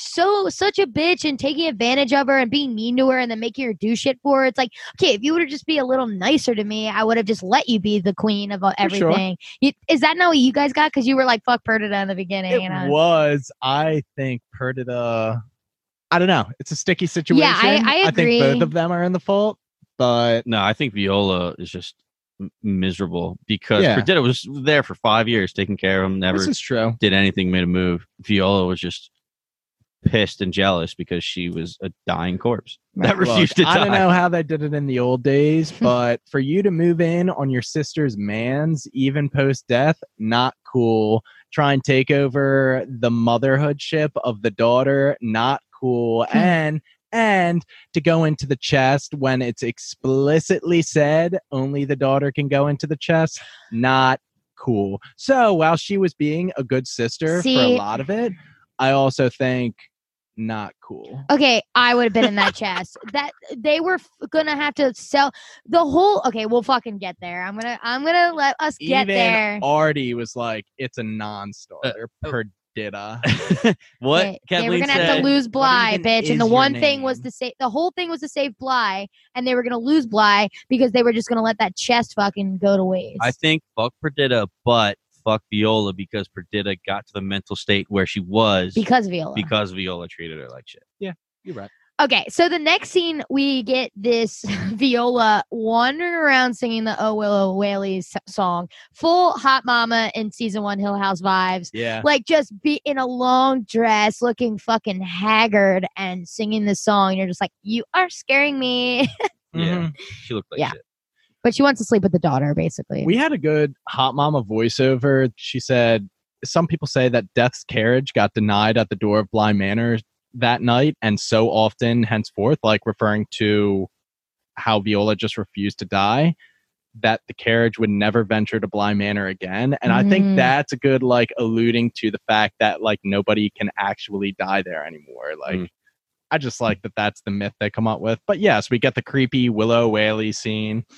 That's kind of it. It jumps to the next Yeah. scene, and With it's Perdita, right? Perdita helping her out. Is she looking at the dresses? Is that what it is? They're going through it? No, I think Oh, she's Perdita's- bathing her. I forgot. Yeah, just brushing her hair and stuff. And I think this is where we get the call out for Viola says, the Lady of Bly Manor. And Yeah. Perdita kind of, calls back at her and says, listen, if your husband's looking at Yeah. me, it's because he's lonely and he is human. And the only husbandly duty he's fulfilled the last 5 years is mourning you. Mhm. She And Viola tries goes to. for the backhand again, but Perdita stops her and it's just like, know your lane. You know I'm speaking back. Facts in your face. Yeah, for sure. And then Viola has a little coughing fit, pees a little bit. You hear a little bit of trickle of water. Did she? I didn't notice Is that that. a thing? Yeah, it's just his water trickling, but that's what I figured it was. Oh God. my I god. it could have been the sponge that I was would. bringing Let's her go off. with P. That's funny. But I figured she was just so weak, she coughed and pissed a little bit. She can't control anything. But that's really it. And then we have another kind of flash forward. The voiceover says just before the 6-year anniversary of her being sick. So it's a little bit more than 5 years, not quite 6 years yet. She summons all of her clothes and jewelry that she had accumulated. She summons it all to her room. And Viola just makes Arthur promise that he will keep her clothes safe and her jewels safe in this chest, and that only the daughter was allowed to open it when she comes of age or whatever. To jump back just real quick to the last scene where Perdita was helping Viola, one of the last things she says, which I think really gets Viola to this point where she accepts that she's dying, is Perdita says, Isabella is going to see you like this dying, rotting corpse. Mhm. And this is going to be her last thoughts of you, is this image. Are you sure that's what you want? And this eventually leads, I believe, is what Mhm. led her to finally summon everything together and promise that he only gives it to Isabel when she becomes of age. Okay, we're calling her V from now on. By the way, that was awesome. Love yeah, that. V was. V is good. V is Yeah. good. I like that. Okay. I love a good nickname. V. In Artie and V. Yeah, and the way she puts her dresses and all the jewels with the silk sheets and the Yeah. Ooh, and the flower petals. She's like Love. burying these. She loves them so much. Yeah. It's like saying goodbye. This was one of the first moments since she got sick with Viola, V, and Artie that I was like, okay, this is a sweet moment. Like she's Yeah. not she's not throwing up. She's not being horrible. She's just talking to her husband and making him make a promise. And I really liked that scene. I thought that was a really good scene. Mhm. But as we move on, we get the voiceover tells us that Arthur. Are we good on that scene, by the way? Mhm. Well, real quick, I just want to ask you guys: at this moment, did you think Arthur was going to keep the promise? Yes. Arthur's a good dude. I Let me like just say, I Arthur. knew someone was breaking the promise. Yes, Oh. I knew someone was breaking the promise. Yeah. I thought I thought he was a good husband. And like we said earlier, like it tells us he's honest, intelligent, like well-spoken. Like he's a good dude. Sure. I was a little iffy. I was like I- 60-40 with him. I didn't trust him. No, Sure. he Yeah, was- it could he have was gone either good. way for me, Paul. Yeah. Yes, right agree. now I had faith in Artie. But this next scene, Yes, moving forward, we get the voiceover tells us that Arthur is being drawn to business. His finances aren't doing well, so he's out of the manor, leaving us with just the girls. It's kind of like a drawn-out voiceover, but it tells us that Perdita had thought of this word about a year ago, and that it had grew and grew inside her, Oh, it's epic. and that the word was mercy.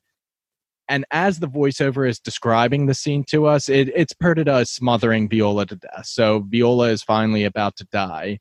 But the voiceover is telling us that mercy wasn't the actual word that describes what's going on here. The word was enough. Perdita had just had enough of Viola's shit, her constant talking down to her, this, that, and the other thing. And it wasn't in Perdita was telling herself it was mercy.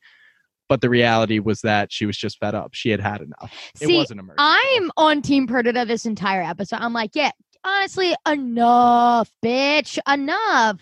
It's like I love Kate Siegel. I love her actress, Theo, fucking B. But I was like, enough, bitch. You're being a horror. I was definitely not team let's kill V. I- 100% did not want V to die. Okay. Not like that. Let me just say, if I'm V, mercy kill me. Absolutely mercy kill me. Why would you want to live like that for you 6 ain't years? I'll V, kill you and for V fun. did want to live for If I got 6 the years. lung, The lung. Not the Well, lung. Well, it Not kind my of little lung. it goes back to Owen when he's confessing to Hannah at the fire pit. You know, it's a horrible, horrible, horrible thing to say, but I'm just going to say it. It's a bit of a relief. So Mhm. I'm sure at one point, Perdita is like, hey, it'll just be a relief, but that time wasn't coming soon enough, so she Yeah. just had to intervene. Well, which the lie- I don't Yeah. think she should have killed her sister. Well, that's it. The lie she's telling herself is mercy, but it was really enough. But I mean, totally agree. It's fucked up. Like Perdita, whatever. I'm just like, I think I like Perdita more than a lot of people probably like.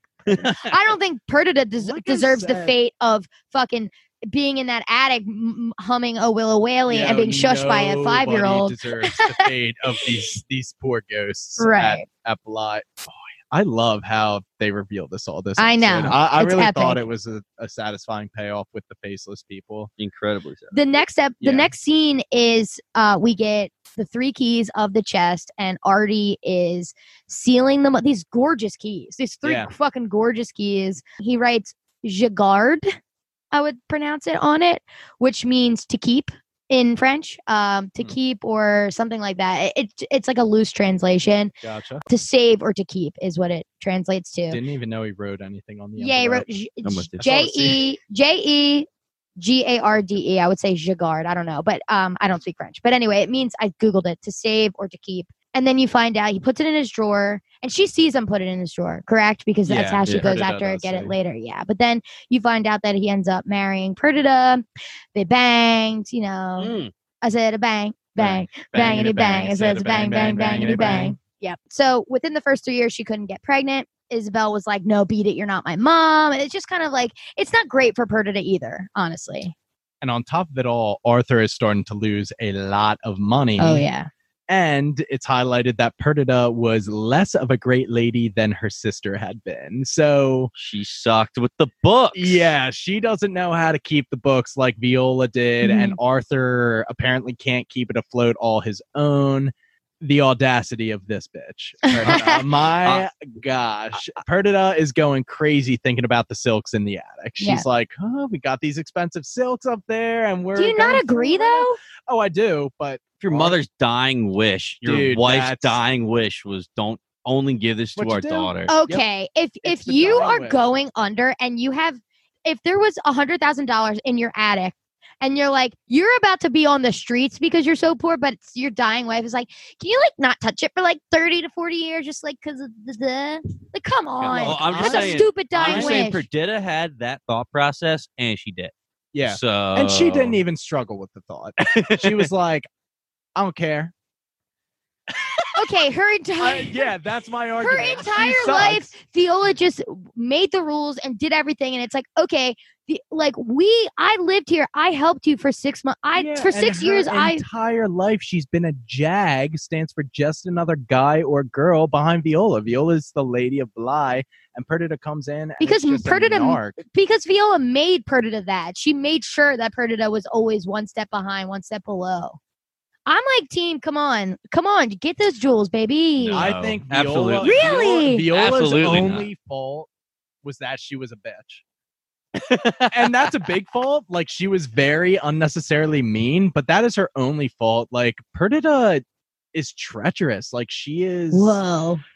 deceiving Whoa. her sister. Like, Perdita- the treachery, the abandonment of killing her own sister, like, for her own personal gain, which we've established it was for her own personal gain. And, like, it's just like, Did you see her look at the marital bed after they got married secretly in the chapel? tell me you saw the look at the marital bed. She I looked saw at the the- look at the marital bed. We Okay. didn't. And We she- really didn't even talk about. I mean, this all started very early on. I agree. Perdita and Artie had something going on. That dance was intense. The dance that they Oh, yeah. had in front of Isabel was intense. Like, that was like a moment. That said, though, like, I do also understand that both of them have probably gone through the stages of grief, like, in the first 6 months of her being sick. You know what I mean? Yeah. So they are probably already emotionally moved on, even though Viola at this point hadn't actually died. I don't know. It's like I said earlier, they're both at fault. I think I'm biased because I love Theo so much, yeah. which makes me love Viola so much, which makes I me side totally with her. agree. I totally agree. I'm just trying to be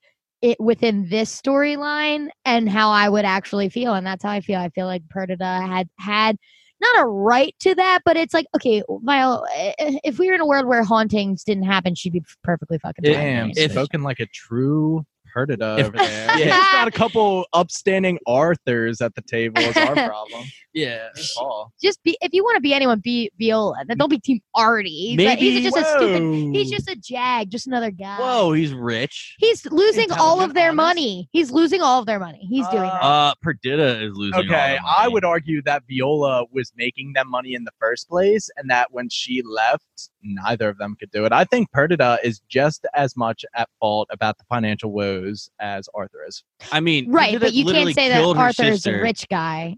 He Perdita- was a rich guy. He Perdita- came in with money. If it was a rich guy, na na na na na na na na. Like, Perdita killed her sister and then broke her last wish. So I don't know. There's wow, nothing we worse did you can not do. need to be Yeah. arguing this, Yeah. but I'll die on the hill. Whatever, dude. Okay. So we Yeah. do see Isabel rejects Perdita as a mother.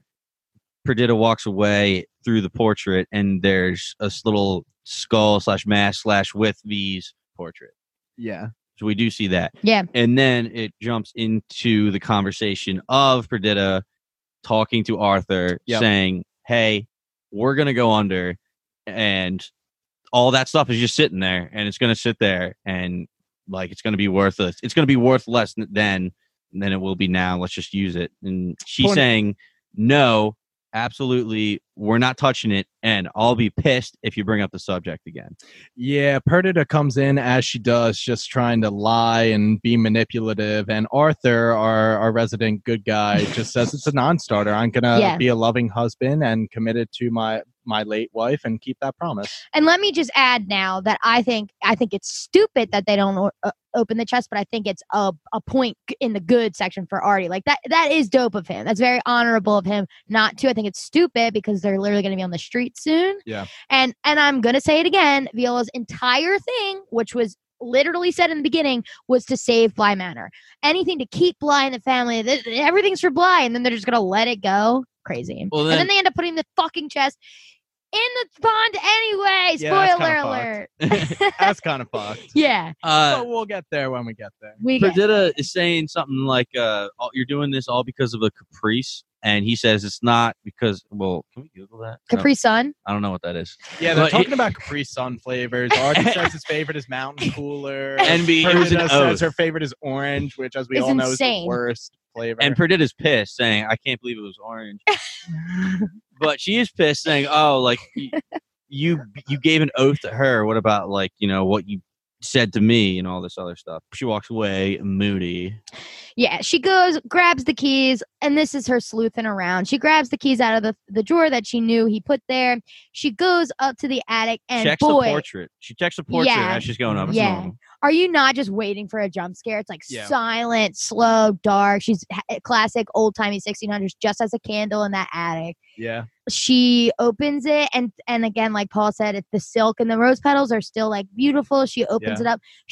I love how they did this. She pulls up this like really heavy, gorgeous, gigantic dress, and the arms come through the fucking sleeves and choke her to death. So fucking dope. That was incredible. An amazing scene, which then flashes to her actual death scene, Viola's death scene. And she wakes up from that death scene in the room, I assume, is her where she's stuck in limbo for so long. Yeah. She wakes up with the silks on her bed and the rose petals, and she can't get out of the room. And this is like, I was like, "Whoo, this is sad." Yeah, she walks around, goes through exactly what anybody would do, goes for the door, it's locked, goes to the window, they're like barred shut, and then she looks at this wardrobe and it's filled with it looked like the same silks that she had put in the chest, which you're supposed to assume she's literally in the chest at this point. Like that's her room. She's in the chest. I just want to say that she also looks hot as hell here. She's not. You have to say she's it. not the zombie dying corpse that she was for 6 years. Until she looks in the mirror and sees her cracked face. Yeah. But yeah, so the room is full of her jewels and stuff. She kind of, they go through the thing. She would sleep, she would wake, she would walk. And of course, she wakes up, checks the door, checks the window, checks the closet. Like Tag said, she does it over and over and over again. This is where she sees her face cracked out in the mirror, covers it with this black outfit, just repeat. Sleeping, waking, walking, until she admitted to herself, like, okay, I'm dead. She admitted her room was the dream, and she just had to wait until somebody opened the trunk. Yeah, she found solace like in this purgatory of hers that one day she knew her daughter would open the trunk. Like she was just waiting for this payoff, and that was the only thing that was keeping her sane. So every day she would just wake up, walk, grab a dress, and eventually she would wait with the dress. Yeah. She would just wait for her daughter to open it. She was like, okay, maybe not today.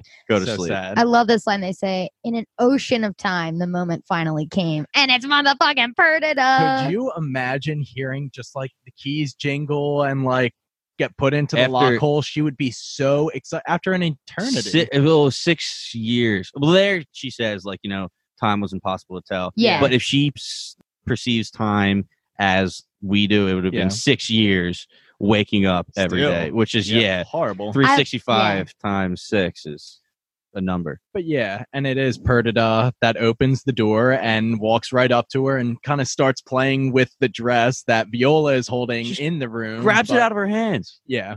Yeah, that's bad. Like an older sister. Of course, she doesn't know. She doesn't see Viola. Right. She's still in She's the just attic looking on at the the trunk. But- But that's how it appears to Viola. Yeah. And Viola's like, this bitch. Viola's like, you better stop. Yeah. Your eyes literally went cross-eyed when you looked at them. But yes, and Viola strangles her, and that's how we get the blanks filled in. It is Viola going through the chest as her spirit strangling Perdita, and it happens in real life. And the way they show it, I just thought was so cool. It's just her standing in the chest, in the dress. Mm-hmm. And I don't know. It just, I thought that was so genius. I don't know why. Yeah. So Artie then finds her dead in the attic. It's like really, she looks fucking like crap, like almost bent neck lady style, like dead in the face. And I think that's because... Nah, never mind. I'm not going down that. It said that Arthur was away, so maybe she was up there for a few days before she was discovered. Because Isabel was just like, fuck that bitch. I'm glad she's gone. Yeah. But no, yeah, so she was very dead. And then they don't have many money. So him and Isabel are going to move away. They're going to do something else. Because he's a superstitious man, they end up throwing the trunk in the lake. But she is like hopeful. And then she just gets thrown in the lake and she can like feel herself sinking. She's like, hey, I'm leaving Bly, but at least I'll be with my husband and my daughter. I don't care where we go. At least I'm coming with them. Mm-hmm. And then the last thing she sees is them chucking her in the lake as all the water just rushes overneath and over above. And it's just... From the moment she's waking up in the room on, this is like such good TV. It's all good. But this last 10-15 minutes is... But I don't think I breathed the entire time. I was like, this is the lore. This is the entire thing. Yeah. So oh my God. This and Hill House were always had my attention the most when they get into the explanation of the supernatural stuff that's Mhm. going on, and this was that. So I was completely into this scene. And we got the Hot Mama voiceover. The rest of this episode is really just one long Hot Mama voiceover, but I like how she responds to them throwing the case or the chest into the lake. She says this final insult of being cast to the swampy depths while her daughter would grow to womanhood. This absolute abandonment shattered Viola's heart. The feeling of being pulled towards some other place, some realm beyond, had faded in the years since her death, but now she rejected it outright. So she Oh. was holding on for like a heaven or a hell, like a conclusion to this purgatory. But now she's lost all hope, essentially, and she's just resigning herself to her fate. With every ounce of her considerable will, as when she was sick, and against all probability, Viola would not go. The eldest of Willoughby's daughters, once Lady Lloyd of Bly, remained, some would whisper, by stubbornness alone. Oh. The pull of that next world ignored, she instead made her own gravity of will, that would change the terrain of Bly Manor forever. Holy shit. I mean, Yeah. just like run that back again. I would love to hear you do that again. That was Good one, intense yeah. for the people in the back. Her own gravity of will. I was Yeah. like, oh, that's so fucking genius. I mean, I was riding for Perdita, but Viola is one Mhm. tough bitch. Yeah. She is that bitch. Totally. she would, she would sleep, she would wake, Oh, and fuck. this is where we learn every night. Yeah. She wakes, she walks out of the lake into the house to her room, to her marital bed, because she doesn't remember why. At first she goes there hoping to find Isabel. Yeah, at first she remembers Mhm. why she's doing it. She said, hey, if I wake up and I go to my room, maybe we can find Isabel. Not there. Every single night her heart would shatter because she would see the empty bed. And eventually she would go and she would see the empty bed. She hoped that if she walked to her bedroom, perhaps the nightmare would abate, and she'd stare at that empty bed and Viola would remember. And the remembering itself was injury anew. Her heart would shatter anew. Thus she would sleep, and she would forget. Having Ah. forgotten, she would wake, and she would walk. She's just on you're this. hurting my heart. Yeah, saying that's it. why I love the Hot Mama voiceovers, Yes. because they're written so well, because it's Hot Mama being a storyteller and being Yeah. very descriptive, and sometimes her words are just the best words to describe what's going on. And in this instance, I think that's the case. It's just painting this hopelessness of poor Viola's situation, just the waking and the walking and the sleeping, and then she forgets it all happened. So eventually, one day she forgets and wakes and walks. Mhm. She goes into the house into Bly, and it is a quarantine for the plague. So she walks through these dying people up the stairs and into the room, and there's a dying lady in the bed.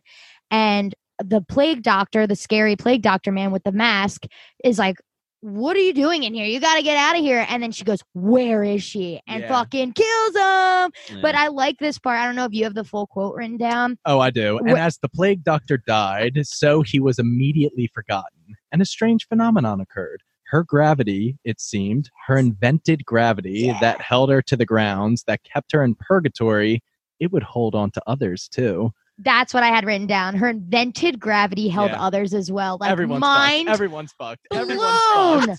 And then as soon as she kills him, he's standing right there. Yeah. It is amazing. And he's just like, whoa, now I'm here. Oh my God. Kills the vicar. The faces start to fade. This is Mhm. where you get the like time takes all things quote. So Hit it. Hot Mama says Viola faintly noticed her own attempted exorcism. So they brought this vicar in to exorcise the house. Is that how you say that verb? Exorcise the house? Yeah. An Yeah. exorcism? Uh-huh. Word. Word. And the dude gets yeeted. Yeet Oh my it. god. He's The getting vicar dragged, is dead. dragged down the steps, Dude, just go, totally dead. getting brought back to the lake, and he's standing at the top of the stairs, like, holy shit, am I dead? Yeah, alas, the poor vicar, the second person to find themselves in Viola's path. And even Sucks to suck, worse, bro. is the next one. No. Okay, I have a quote I have written that the past recedes, memories fade, and so true does the spirit. Everything yields to time, even the soul.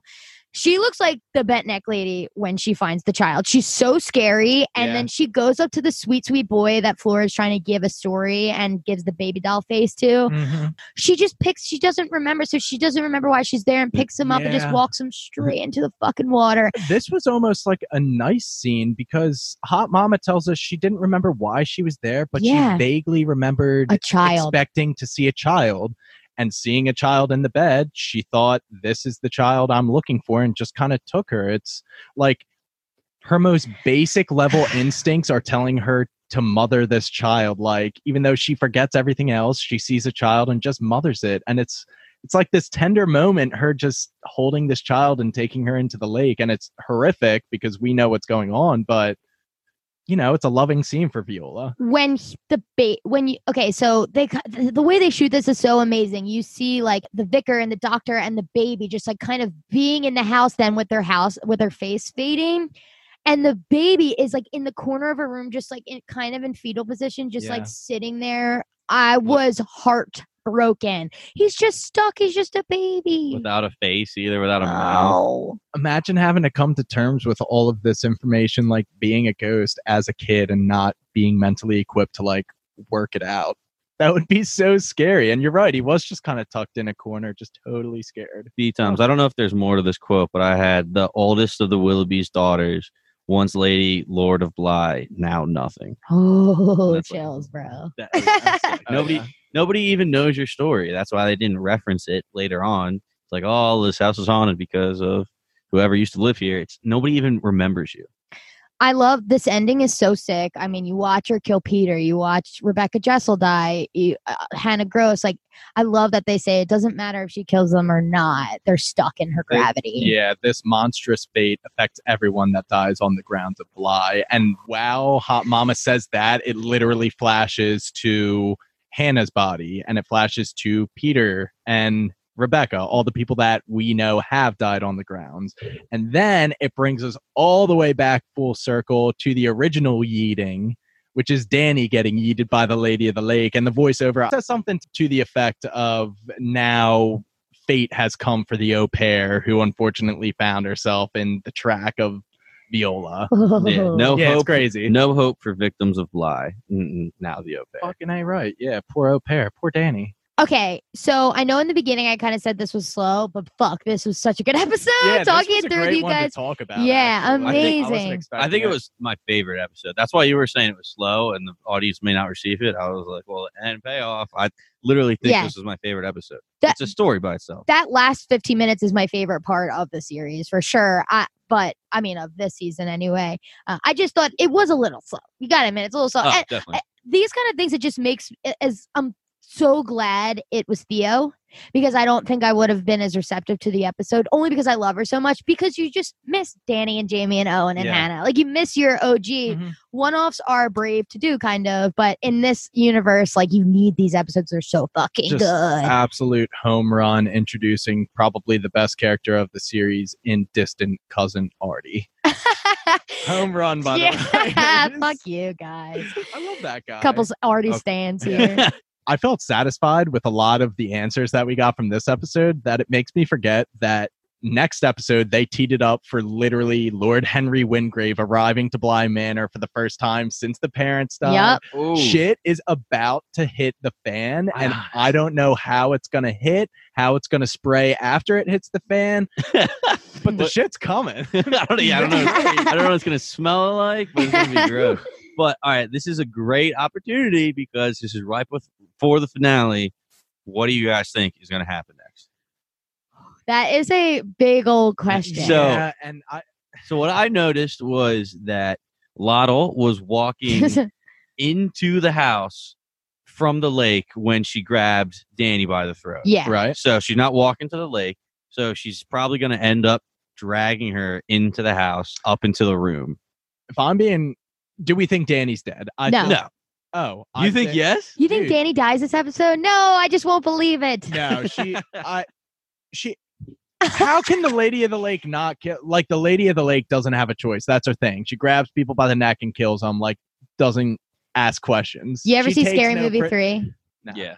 When she's Oh, I like, have, she's actually. like, when the ring girl goes all sweet, and then she's like, "Nah, I'm just fucking with you." Like at the end, that's what she's gonna do. She's gonna go sweet, let Danny go, and then she's like, "Psych, dead." No way. I think that's her thing. She takes no prisoners. I think Danny's dead and will be a ghost. What I do think though, so okay, these are my predictions for episode 9. Danny is dead, becomes a ghost.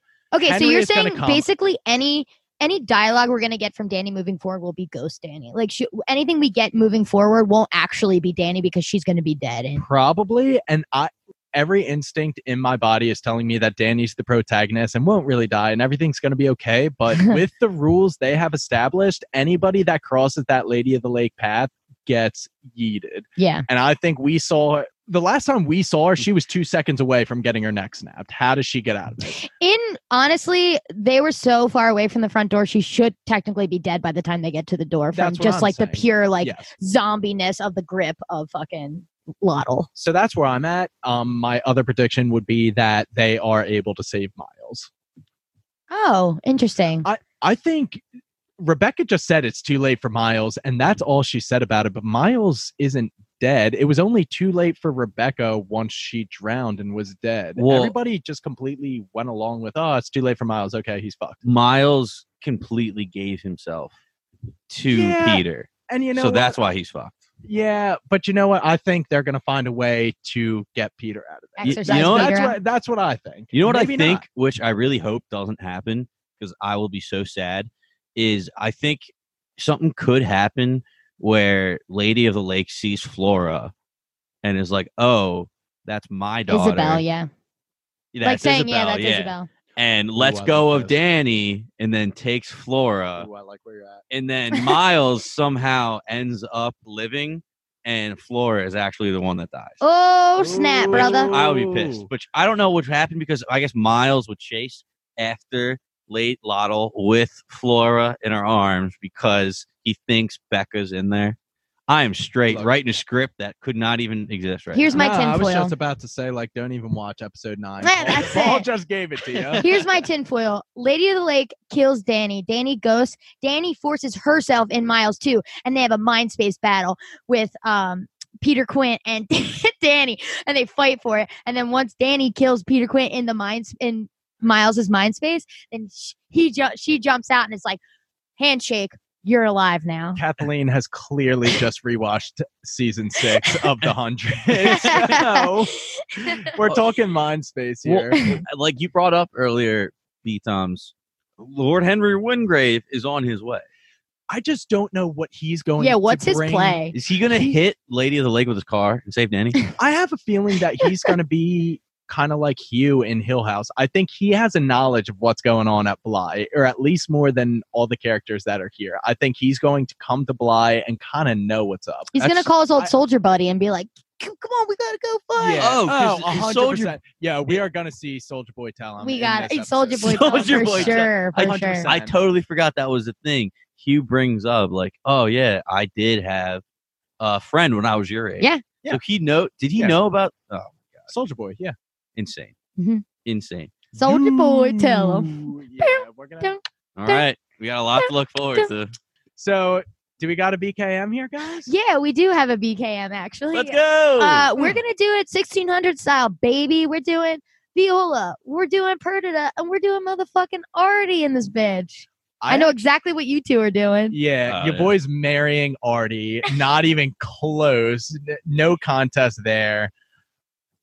Honest, rich, intelligent, and does not go back on his word, clearly.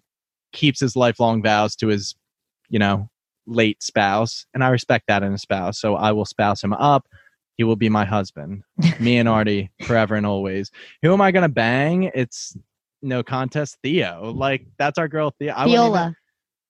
Yeah, but she's Theo to me. I Always will know. be. Viola, yeah, she was cool. She's like that hot-tempered person, but she's also got some wit about her, and I appreciate that. In, But that means you get all this significant sickness other. too. Is that what it means? Yes. Is that what it means? Yeah. Okay. Yes. I want Viola pre. the day before the Okay, but sickness. you're banging her, so that's fine. Like if you Yeah. were marrying her, you would get the sickness. If you're banging Okay. her, you get to pick when. Well, then what's the problem? Because I'm banging her. I know, but I'm just saying. Oh. right. Okay, and then we're killing Perdita because I don't like that she backstabs her sister after her sister dies. Not cool. I'm going to piggyback off you 100% killing Perdita because Mhm. horrible person. Oh, yeah. Killed her sister, which would be my wife because I would actually marry Viola because I kind of want to be the Lord of Bly. That would be pretty sweet, That's true. That's true. being the Lord of Bly Manor. And they seemed pretty happy together before she got the lung. And I would definitely just bang Artie because Perdita's already dead. I could kill Perdita again if I could.